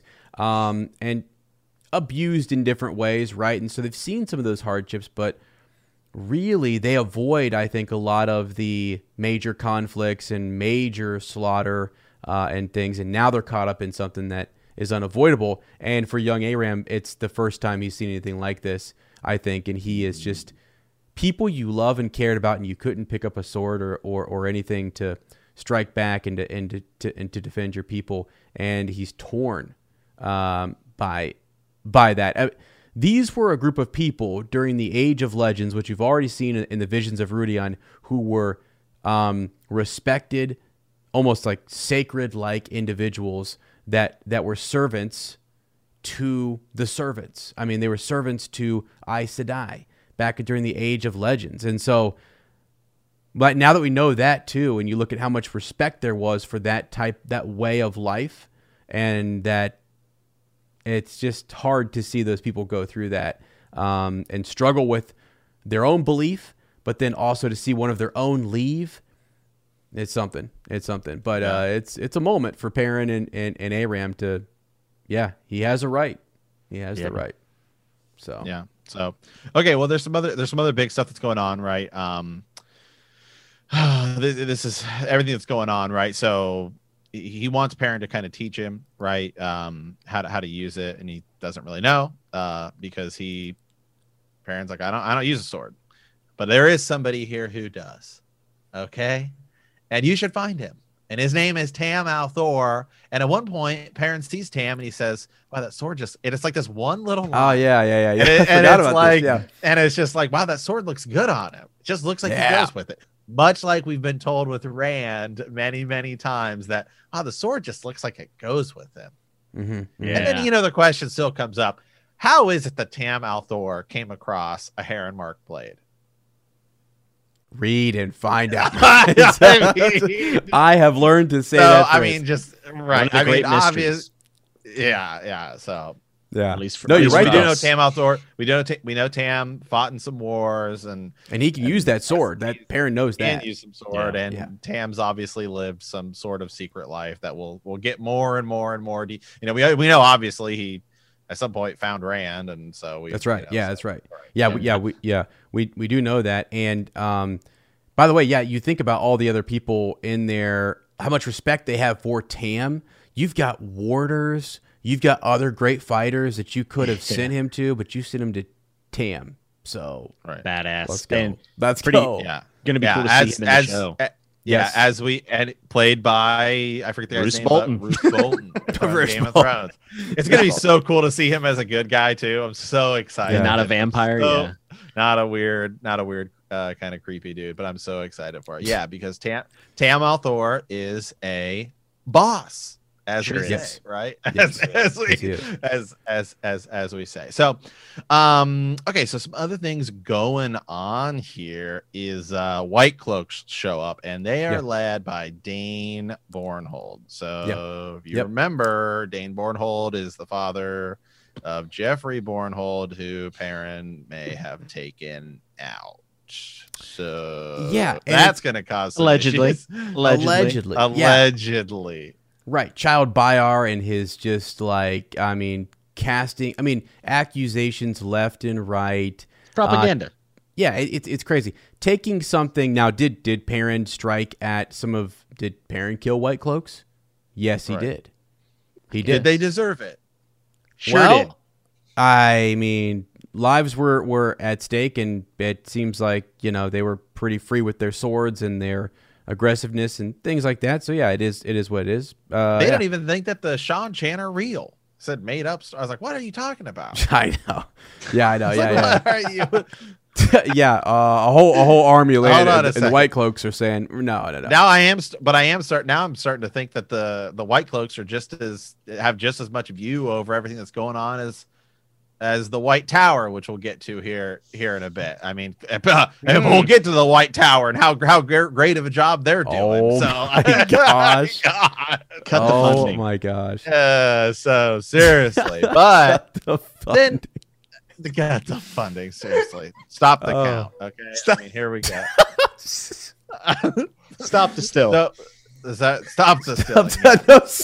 No, seriously. Stop the gentling. Stop the stilling. Stop the still. Oh So, my gosh. all right. So then we know, right, that yeah, right. There's a lot of stuff. There's a lot of stuff going on. Bornhold is here. He's seeing all the dead Trollocs. He's not really impressed or whatever. Then he says Tarn Ferry was destroyed.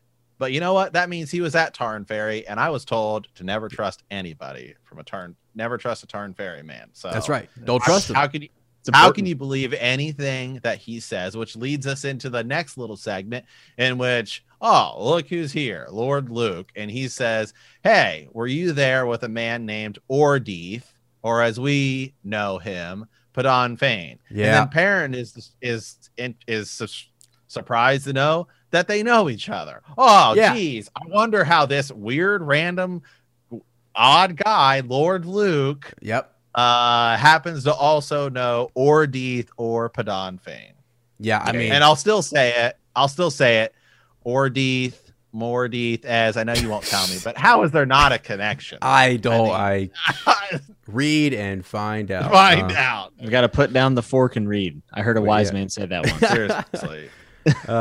Actually, I mean, there are some things that I didn't even. Again, this is something that Sir Jimmy, I try to like. There's this dense. We got a dense book series.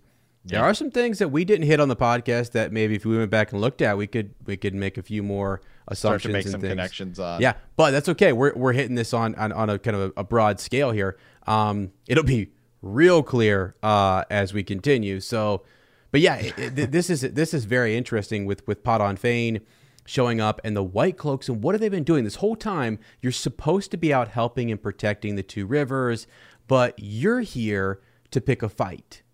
We're in a fight, guys. We're in a fight. What are they doing here? They want Perrin to answer for his crimes. They're throwing the events of Falma at his feet, saying this was also you. And Dane Bornhold cannot let go of the fact that his father is dead, and he thinks it could have been, air quote, a dark friend. Anything that looks suspicious, I don't know. They're calling everyone dark friends, and they can see that. What do you call it? Zealotry. Yeah, kind of starting to really flare up in the White Cloaks. Ironically, it's Jeffrem Bornhold back at Falma who warned one of the questioners, and who warned even Child Bayar and others about that type of behavior. Not everyone is a dark friend, and he sees it more and more and more. We have the ability to walk in and say, dark friend, dark friend, dark friend, and it doesn't do us any good. There's not a lot of people in this White Cloak faction that say that, and the one that was saying it was killed at Falma. So had such a big impact on the trajectory of that group. Yes. Yeah, big time. So, because now they are just, you can almost, you can feel it, you can see it. The fire in Dane Bornhold's eyes, really Child Bayar too, for some odd reason. He hates Perrin. He's gunning for him. Yeah. But they're trying to figure out the connection between them and Ordeath, and where has he been and what happened to his men. Because if you remember, Ordeath took a faction of them, and their cloaks were not as white anymore. They seemed to care less about taking care of their stuff, and so yeah. And I do, and really, this is kind of it for Perrin in our block of chapters. But I do think it's interesting, because if you go back, remember when Perrin is talking to the guy, the whoever it is, the guy who is the guy's name, Will, or that's asking Perrin all the questions. Did you do this? Did you do this? And he's kind of Fingar, Fingar, right? Yeah. Perrin chooses there's one line of internal dialogue where he's talking about what happens with Rand and Mat, and he is very specific in not mentioning that Rand might actually be the Dragon Reborn, because that would scare a lot of people. And so now you have the White Cloaks show up, and they're making all kinds of accusations about, hey, this is what happened at Falma and stuff like that. And they seem to know a lot more about this. And so I'm wondering if that is going to be something that's said later that might cause people who may be a little hesitant around, like maybe the Tinkers or the people in Emond's Field. Because remember, some of that, when Perrin first showed up, some of the people in Emond's Field said he's a dark friend. Right, there was some resistance toward him, and now it's kind of changed. And so this may not happen, but I'm just kind of like, ooh, I again, sometimes I just, from my point of view, reading for the first time, I like to see where is Robert Jordan kind of going, and it's kind of like that's kind of a dynamic I'm kind of seeing is like, okay, well now, so maybe people maybe the White Cloaks will hear kind of say some things that people in the town will hear and be like, well, hold on a second, Perrin, you haven't kind of told us the whole story here. Like, yeah, what would happen if Rand came back? I don't think that they know. They obviously don't know that Rand has raised a dragon banner and things.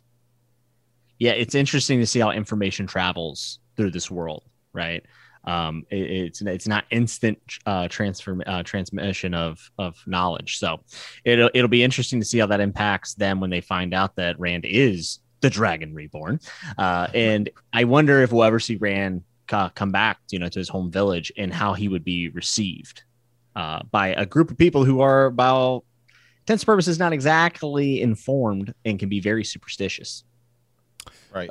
Yeah. Well, and this is sort of this is a stepping stone for them, right? Because you get Perrin and you start to say, there is, like, now we got a lot of Trollocs. We're starting to believe, like, that's not just something we hear about in stories. They're here, right, and we have experience fighting them, which is more than a lot of the other surrounding people. They have more experience with Trollocs than a lot. I mean, most of it's up, at Tarwin's Gap, or, in near the border countries, border nations, so.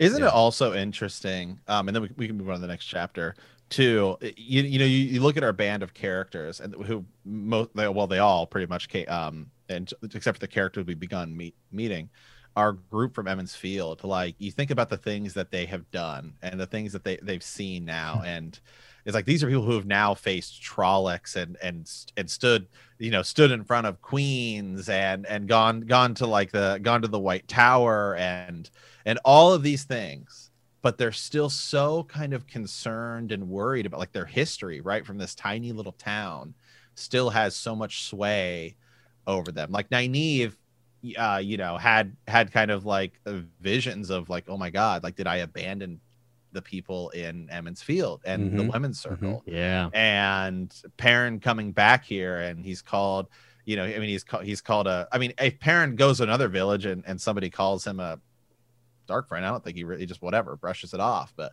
here it has a little more sway because these are people he grew up with. And even somebody like Mr. Salvir, right, being able to come in and say no, this is how you take care of him and all of that. It's just I kind of like it. I think it's kind of interesting. I think that with a lot of people, I mean, I think yeah, I think it shows the roots, kind of the case, the roots of the characters, and you're right. They go through a lot of changes, even over 4 books, and we look back, and it's kind of ridiculous. And it's an amazing journey so far. But it's nice to see that the things that we learned at the core values of what this little team had, they stay true to that, and it's still important to them. And the people that we love the most in our lives that we see succeed are people who remember their roots. I think of Dwayne Johnson constantly talking about where he came from and the values that he was taught as a kid, and a lot of people look up to him because of that. And I think it's probably one of the strongest pieces to the characters that Robert Jordan has crafted here in the story. Yeah. And I also just like, and this, what we see with Perrin here, kind of reminds me of what we saw at the beginning of this book, in which, we don't really see Rand that much in The Dragon Reborn.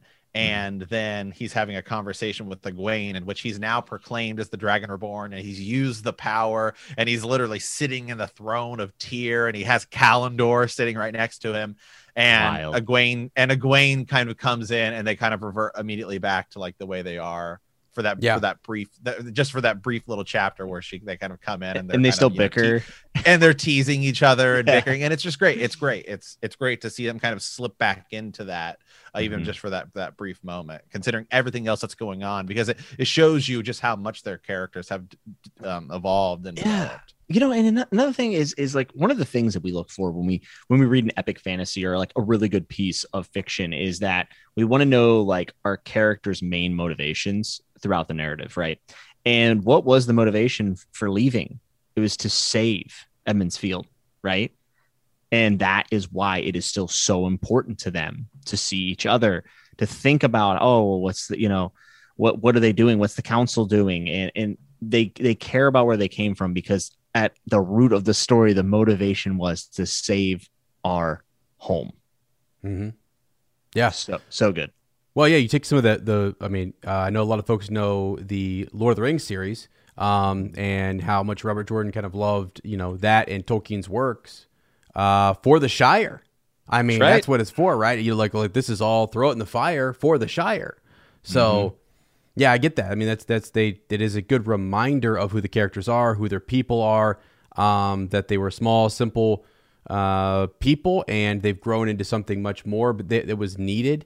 And it is all to defend that simple, honest lifestyle that they had at the beginning of the book series. Yeah. Yeah. The people they loved, for better or for worse, they are stubborn, but they're my stubborn people. Right. Yeah.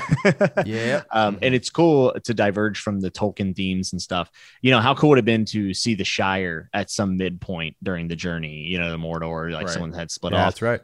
We get to do that here. And that's one of the key differences. I mean, obviously it starts out very Tolkien-esque, but it branches out to so much more in its own narrative. And this is another special piece, I think. Yep. You're right. Yeah. Yep. Okay, chapter 46, Veils. So this one kind of jumps around a bit. It's a bigger. The next few chapters are big, big chapters here. So as we go into Veils, so we're kind of. Do you have something else?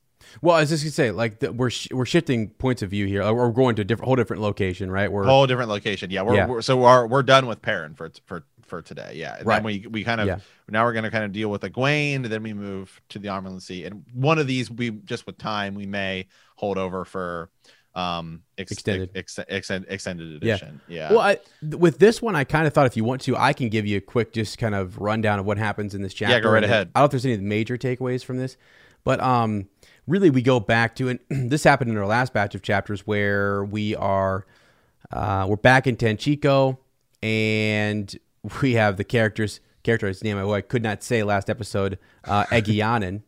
Egianen. Let's get that right. Easy name to pronounce. Easy name. Yeah. Egianen. Egg. Yeah. There we go. So she is kind of, again, trying to get information. We know that she's been approached by an unknown Shanchen, member, who's seeking truth and is trying to get her to map out some of the city. She's trying to figure out more about the Suldam, and she wants to put an Adam on one of the Suldam, see if she can cause someone to channel. I mean, she's on to a secret here that could really fracture their understanding, their way of life, how they do things, some of the core beliefs that they have in the Shanchen Empire. So, because they kind of believe, like, all those people who are holding the other end of the leash, if they can channel as well, they should be leashed according to their belief system. You know what I mean? Yeah. That's they're not worthy of that. So then who could hold do you have to be able to channel to hold the leash? Can it be anyone? I mean, that type of thing. So that's really what she is dealing with, and she's kind of tracking. We got Gelb back here again, who we made a connection with, between Gelb and Bail Doman and his whole group. And so he's been running errands, been doing different things, working for different groups. One time he's working for Egianen. Is he working for someone else now? Looks like he's about to kidnap someone. And she is following these two girls. She's following these two individuals. Turns out that it is Elaine and Nynaeve, right? So she's following them, and they are attacked, and she steps in thinking she's going to help them. She seemed to kind of recognize them. She thought maybe they're about to embrace Saidar, and they don't want to draw out the Black Aja. So what do? Suddenly, Egianen steps in and saves the day. Right? Thugs go away, and we're good. Now, she's invited back to, and I forget where the place is that they're staying. It's a particular. It's an inn of some kind. Yeah, it has a really good. It's one of the chapters, I think. But regardless, like, she's invited back, and they're talking. Tom and Julian are coming in and out. You're talking about Lady Amathera and the new Panarch, and so, some of the politics that are going on here. And like, what are the White Cloaks doing? Why is there so much instability happening? Why do we need to put a new Panarch in? Tom's been checking up on that. Julian's checking up on that. Remember, they're hunting the Black Aja. That's their goal. They're trying to find them, get some of the artifacts back, maybe bring them. What are they going to do? Subdue them? I mean, catch them, report back to the White Tower, whatever it is. They're just seeking them. It's almost like, what do you do when you catch them? I mean, what are they going to do? Yeah. But anyway, so yeah, there's all of that kind of happening. There is a mysterious woman who does enter so it's broken into kind of 3 points of view. But at one point, Egianen will leave, and she's going to come back later and have drinks and tea and whatnot with them on a later date. But a mysterious woman walks in and embraces Saidar. And you got to think to yourself, they're hunting women who can channel. They happen to be Black Aja is who they're hunting. And this person does something to both of the women. And it's really kind of mysterious as to what happens. So I don't know, and I know you're both reading the doc right now. I don't know if it's stated directly as to who this individual is yet. So if we have anybody who is, keeping up exactly with us, I think maybe we save some of that. Am I wrong? I can't remember. That's why I wanted to jump in before we said anything. So from what I remember, I don't believe we know who this person really is. Okay. However, we do know that she's essentially able to get a lot of information. Yes, she is. Yes, she is. They're almost like they're so willing to obey and anything to please, and they want to just, they just start divulging their plans, all about the Black Aja, all of this stuff just pouring out of their mouths, and then they don't remember a thing. Mm-hmm. Yeah. So I just think I wanted to caution us just in that, like, who is this? We can talk more about it. If I'm wrong, and it's actually stated in here, I like to err on this podcast on the side of not spoiling things. Okay, so people can get upset about that. I'm checking it out and rereading it again. All right. Well, let's I say let's go to 47, because that's like the big sort of event. And then maybe we'll save kind of 48 and 49 go together. It's the Rand chapter. Maybe we'll save those for extended. Okay. Sure. Extended edition, and then we can kind of finish up here with 47, because we're hitting a big home run with this one. I mean, this is big, right? Stop the stilling. Stop the stilling. Yeah. So all right. So we get 2 point of views this chapter. Suan Sanche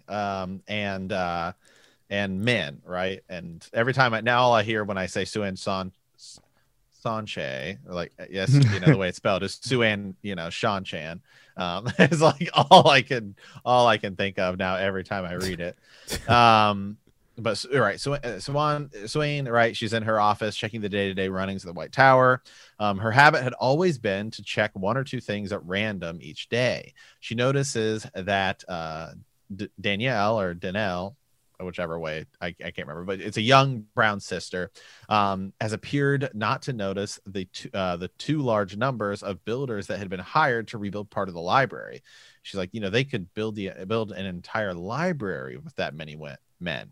So she's frustrated that she can't concentrate because she has a message from Moraine, right? Mm-hmm. The sling has been used. The shepherd holds the sword. And nothing since. Wow. Once the hall had learned that somebody had taken Kalendor, they voted unanimously and with no need for arm twisting that the White Tower should try to guide him. She keeps the message in a warded box along with other messages. One says that the novice who brought Min to see Swan is missing. She was actually killed by an unknown channeler.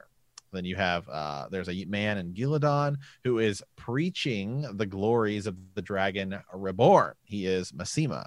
Preach it now. Preach the it. Shinaran soldier who has traveled with Rand is in the Great Hunt, right? Mazrim Taim has not been found. Tension between Ardaman and Terabon is rising once more, and ships have gone missing in the Arth Ocean.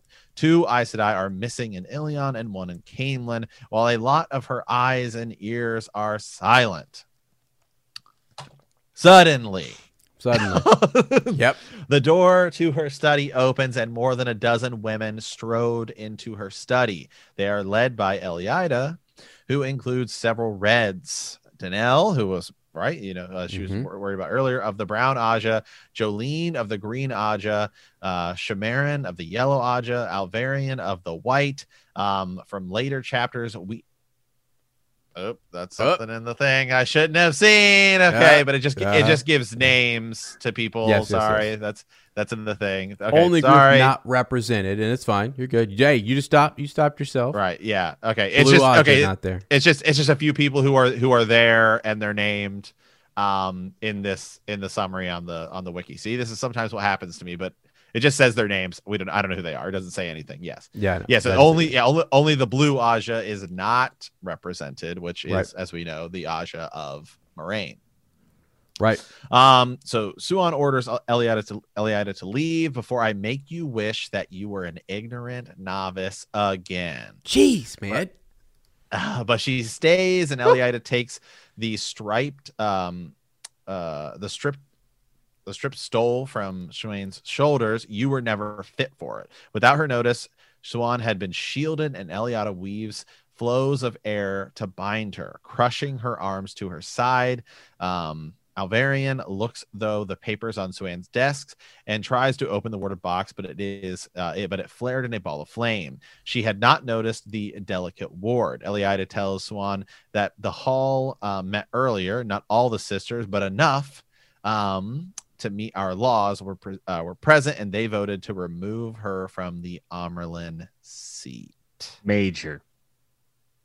I mean, so how you gonna do her like that?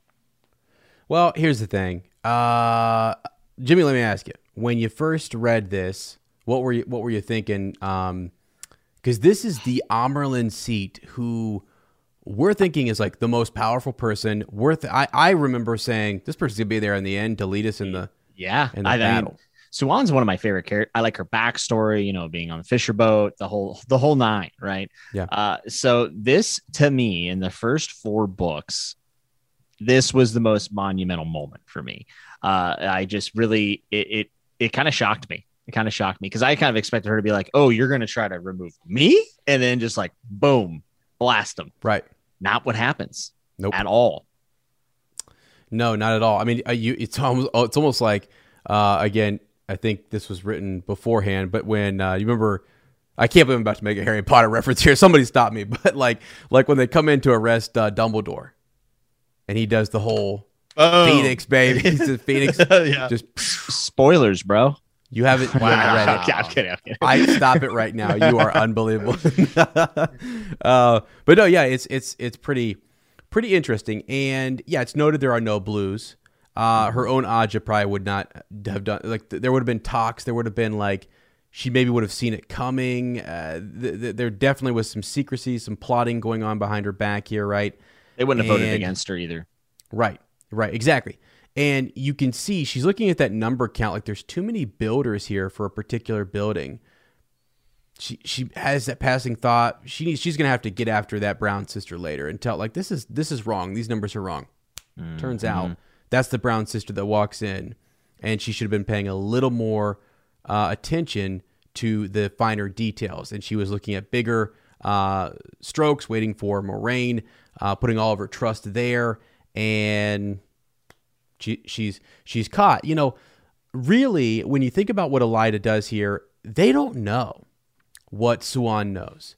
They think that important information is being held from them concerning the Dragon Reborn, and that secret correspondence are going on. You did not rope Moraine in. You did go to Shinar, and you didn't do a darn thing up there. Like, what was the whole point of the Amyrlin seat making a big, I don't know, that was a big move to go up there to really take the whole kind of group up to the Borderlands. And then you had a lot has gone wrong under her in this short amount of time that we've been with her, right? The Black Aja, the whisperings to that are just growing like crazy.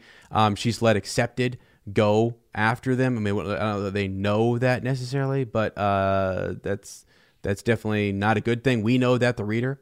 Moraine was not brought back in, and she's been gone too long. They do trust Varen, right? So Varen was somebody. Now Varen's in the Two Rivers. Okay, so that ally is not there at the White Tower. So who's she got? I mean, she's got Leanne, who's out, her keeper, but I mean, we find out what happens to her. Yeah. Well, the girls are her ally, and they're all gone. They're all gone. Yeah. Not that I don't think the 3 of them, as pretty much novices, could take on like full, like 12 full Aes Sedai, but they could certainly help. Yeah, this is still a device. So, and we find this is not something that was just like overwhelmingly a majority of people said. I mean, it's by a narrow margin that this happens. I mean, to leave out all of the blues and to not have them there is that's right. Interesting. This is not going to be a coup. It's a coup. It's what it is. Yeah, it's someone stop distilling. All right. Well, let's get to the second part of this chapter, because then we basically get to kind of see what's going on from somebody else's point of view. That's Min, who we haven't seen in a while, really. We know that Min's been hanging out there. So Min enters the tower after going to collect some silk, right? That Laras claimed was just the color to set off Elmendria's complexin, right? So, nothing super important. But she comes in and there's no guards at the gate. No gate to the tower guards were ever left unguarded. She walks into the ground. There's a group of men running into the clearing. They're all men who had come to the tower for training. And Gawain is leading them. Gawain tells men to leave, get off the grounds. It's dangerous. Siuan was deposed in the morning. He says that Hamar is going to try and free her. There's fighting everywhere. Gawain and the younglings run toward the tower, and sounds of fighting can be heard. And all I hear when I hear younglings in basically an order 6 type situation is, wow, here we go again. Here we Wow. Anyway, Min is upset, right? She doesn't know which side he's fighting for. It's basically chaos, right?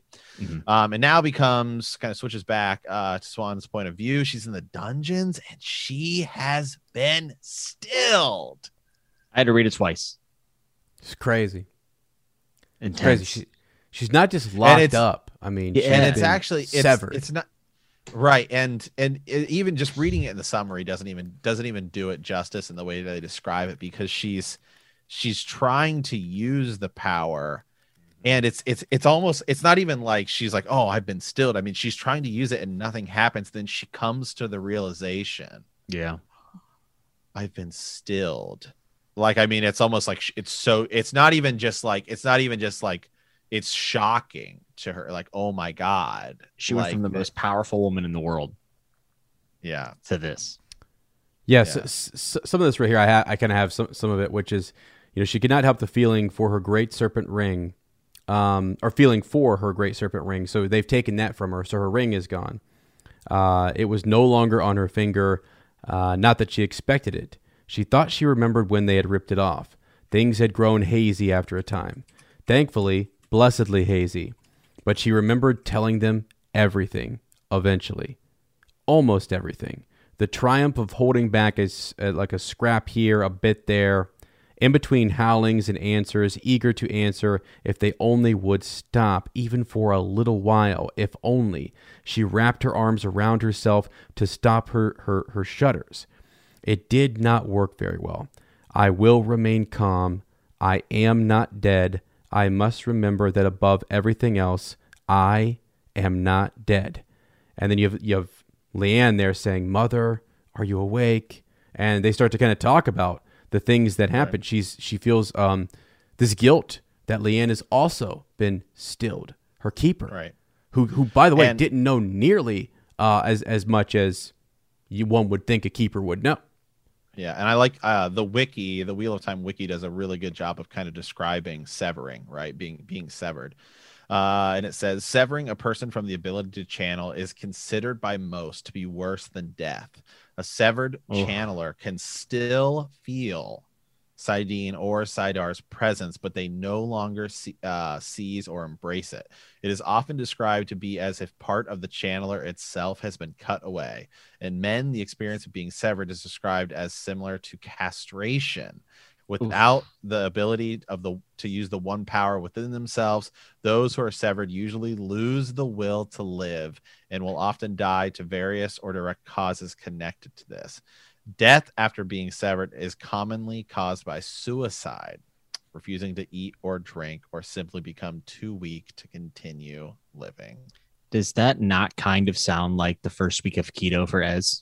No, he's cut off from the power of carbs. I was, severed, my friend. He was severed, and so you think about why Tom Maryland is so distrustful of the Aes Sedai, right? I mean, Siuan's not innocent here. I mean, I feel bad for her. I really like her character, but I mean, she's been at the head of a lot of stillings of, for all intents and purposes, innocent men. Absolutely.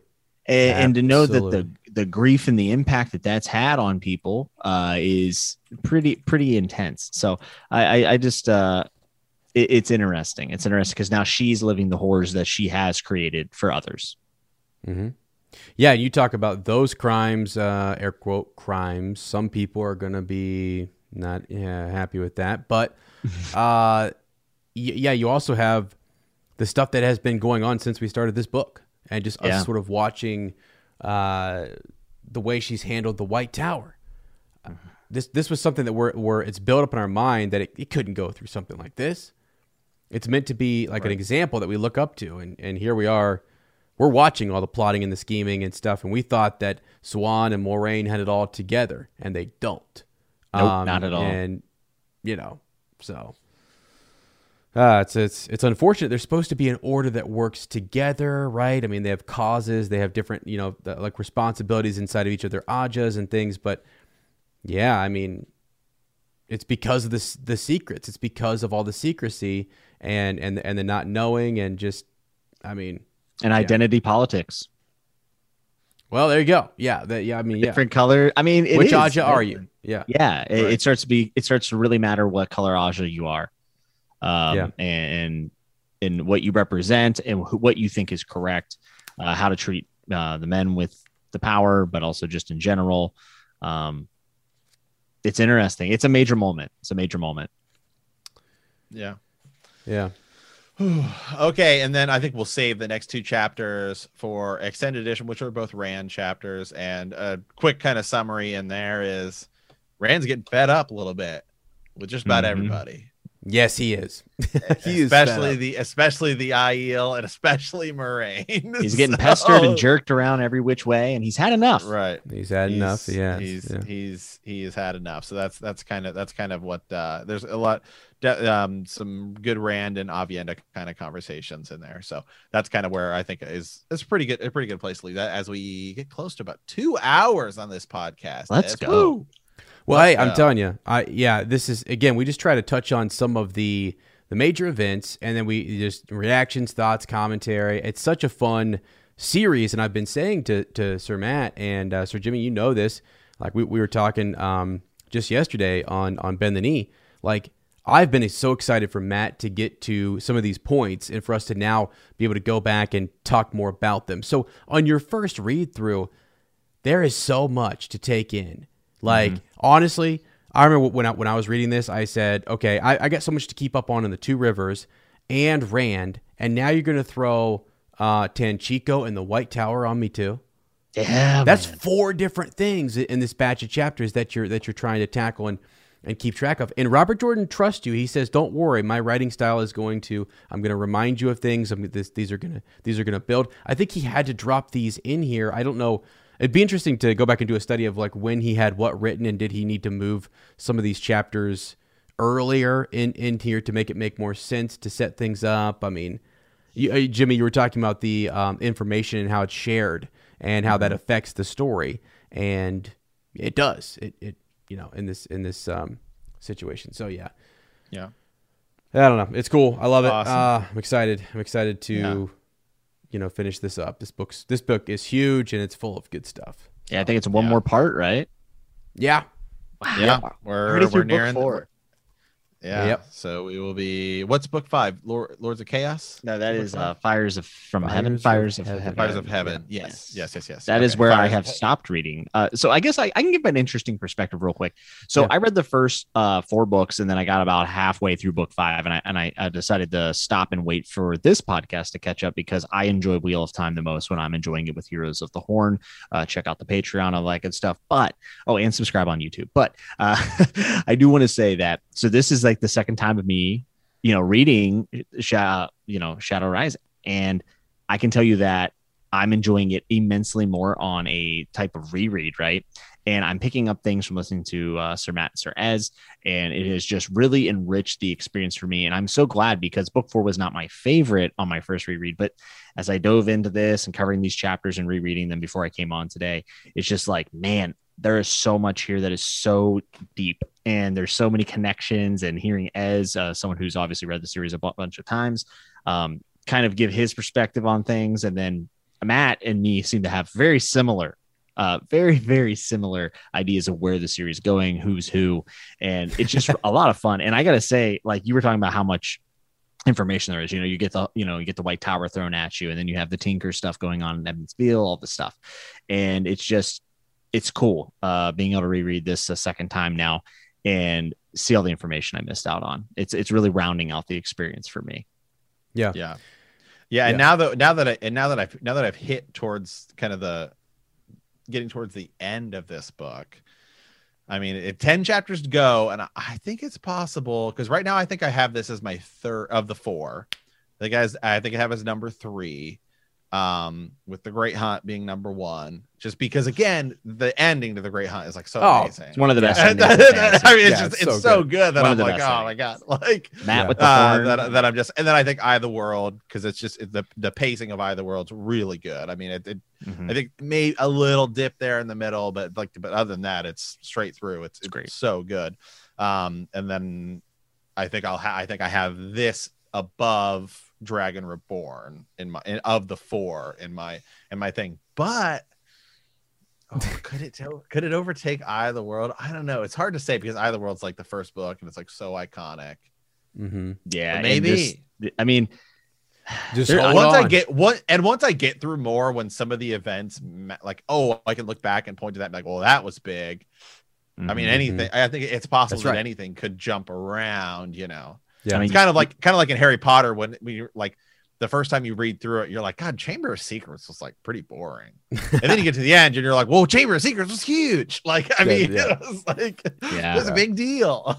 Huge. Yeah. Well, I think I'll say this. I mean, just hold on, because the dragon is riding the winds of time, and stuff will move faster than you can blink. Right. Because really, it seems like there's the Rand stuff. So I guess kind of maybe it's predictions for the end of this book. Yeah. Like Rand stuff, I'm kind of like, well, I don't know. He's gonna leave. So where's he gonna go? I guess is kind of the thing. I mean, for me, if he's like, I'm done in the Aiel Waste. I mean, it seems logical to me. He'd probably go back to Tyr that's where he was kind of ruling and stuff. I mean, we'll see what happens there. And obviously there's going to be a big battle with Perrin. So then at the same time, it seems like something's going to go down at the White Tower. So that seems to be like where the 2 big focuses of the end of this book are going to be. Mm-hmm. Yeah. The battle, the fall of the tower. And what is Rand going to do? What's he going to do? Hey, I'll say this. As you go into this next batch, watch the eyes. Okay. Golden eyes. Rand's been saying it. Perrin's got him. Okay. Yeah. Pay attention to everyone's eyes. Okay. Okay. It's important stuff. Woo! All right, guys. Well, Jimmy, thanks for coming on, man. I mean, this is an absolute pleasure. I mean, I love experiencing the Wheel of Time, and it's the best when I'm experiencing with Heroes of the Horn. Yeah, we appreciate it. So, guys, where can everybody find everybody on the internet? Jimmy, let you go first. So you can find me at the Fantasy Network on YouTube. Just right around 1,400 subscribers now, but I do a lot of book reviews. I love fantasy. I love sci-fi. And I also throw out a lot of Stephen King in there as well. But fantasy being the mainstay, obviously Fantasy Network. I plan on doing some Wheel of Time reviews, having these 2 gentlemen on, hopefully, to just do a full spoiler talk review of the first few books that I have done. But yeah, come over there if you are looking for stuff to read in between, doing Wheel of Time or whatever else you read. I'd love to have you. And you can find me on Twitter at the Flockavelli, which you can get that link on my YouTube if you'd like. And I'm always tweeting about bookish, fantasy related stuff there. Definitely going to have ideas and thoughts on the Wheel of Time show as it progresses. So, absolutely. Ez, where can people find you on the internet? Well, hey, you might be finding me over on the Fantasy Network soon, for crying out loud. It seems like I hope so. We got the invite there to go over and talk some Wheel of Time, so I am excited for that. And I also wanted to say thank you to Jimmy too, because it has been fantastic to have you on, and I love your channel, and I really do hope folks will go check you out. And there is more Wheel of Time content coming there. You can find me at Womprat_2M. Make sure you go check me out on Twitter. That's where I'm at. I'm on Instagram. I don't really post it. The stories are good, guys. What do you think? I mean, I do a good job with the stories on Instagram. I try to do. You're hitting strong. Up the Instagram story game. Yeah, the story game is strong. I'll say this as well. I was talking to Lady Heather, and just this past week while Matt was out, I started up the Heroes of the Horn Facebook group. And I do want to make a disclaimer right now. I know people are going to hit this a year later from now. People are going to find the podcast and what have you, and then jump over maybe to the Facebook group. So we kind of talked like it might have to be a I can't keep every spoiler out of there. You know what I mean? I think we're going to try. People are going to make an honest effort to keep it spoiler free, mark stuff, if you will. But as the podcast progresses, you know what I mean? A year from now, we'll be a couple more books ahead. So as people catch up to it, it's always going to be changing there. So you really kind of have to say it's a spoiler group. But if you don't want any spoilers, I wouldn't go there. I wouldn't go to the wiki. You saw what happened in this episode. Sometimes you're reading the wiki and even one line comes up and you're like, well, daggone it. I mean, there was something one time when I was reading and you're like, I got to edit this out because I'm reading from our summary and I was like, crap. We don't. Yeah. It almost happened this episode too. That's why I kept saying mysterious character. Let's not say who that character is. Okay, yeah. Mysterious character. But yeah, we did a good job. I think we did a great job this episode. But yeah, like, you know what I mean? With that Facebook group, I'm pumped. People are in there introducing themselves, talking about when they read the series, how long they read it, favorite books, things like that, favorite characters, that kind of stuff. Surface level things I think are a lot of fun. And people want to do that as you get ready for the show. And if you go in there and we're talking show stuff, you can hashtag things by topic and it's fun. I know people like Facebook and they want to do a Facebook group. We have a great BTK group sharing memes, things like that. So, but just know that it probably will be spoiler and there's nothing I can do right now to stop that. I mean, it's not going to be like Memory of Light spoiler. I doubt that. I doubt that's going to pop up in there. And, I hope no one really does that yet. But there's I don't know, Matt, thoughts on the Facebook group? We talked about it a little bit, but I mean, we talked on the phone about it really quick. I think it was like Thursday or I don't honestly remember because literally last week for me is like a blur because didn't have power for like 8 days.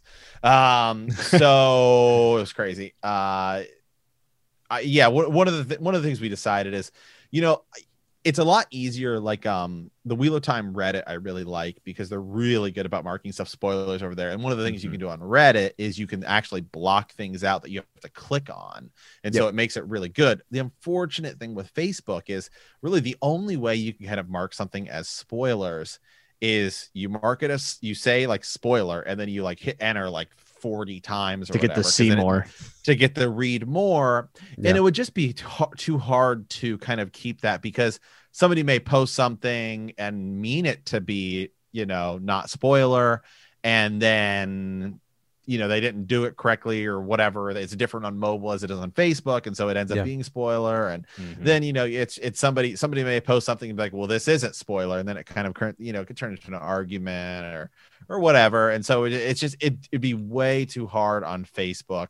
And so I said, no, we just make it a full spoiler group. My experience with a lot of groups, and I'm in a lot of them, even other podcast groups, History of Westeros, big Game of Thrones one. Absolutely.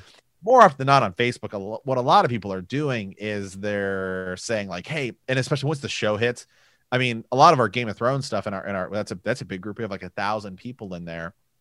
A lot of it is people saying like, oh, look, I bought this cool like blanket or whatever, which is great. And we love that. That's great. Like, I mean, you love that stuff. Or it's like, hey, news, hey, this is gonna be in it and stuff like that. So, but we do have people that post in our groups. We have a couple of Facebook groups, our Hyperspace Hangout group, a lot of that stuff.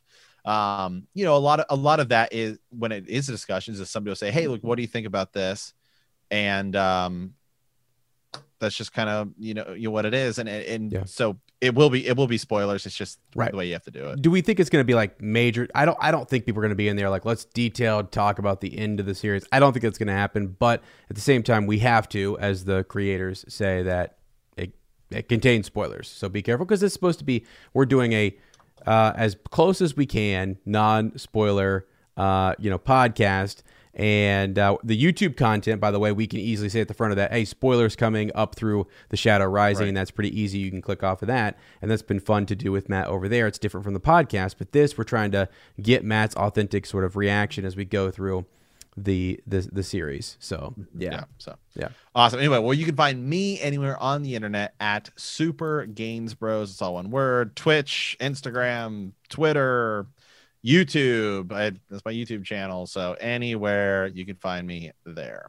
So, all right, guys. Well, with that, we do. Let me find here on our doc the outro. Sir Jimmy knows how to take us out of a podcast. I mean, I did this the other day. I was in the same spot you were. Where's the daggone doc? Where's it? I am ready. He is ready. I'd say, Sir Jimmy, take it over. Listen, it's time to say farewell. But we do want to thank you for answering the call. In our next episode, we will be discussing The Shadow Rising Part 8, Chapters 50 until the end of the book. If you like our podcast, don't forget to subscribe, like us, write a review, leave a comment, or send us a message at thehornofvalir@gmail.com. We will see you soon, and remember that the grave is no bar to our call.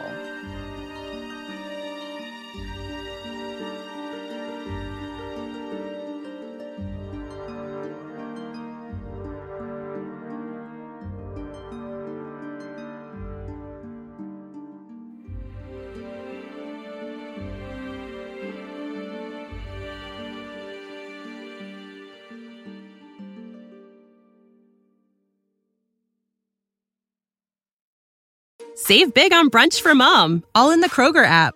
Get 16-ounce packs of flavorful Angus 90% lean ground sirloin for $4.99 each with a digital coupon. Then buy 2, get 2 free on 12 packs of delicious Coca-Cola, Pepsi, or 7-Up, all with your card. Shop these deals at your local Kroger today, or tap the screen now to download the Kroger app to save big today.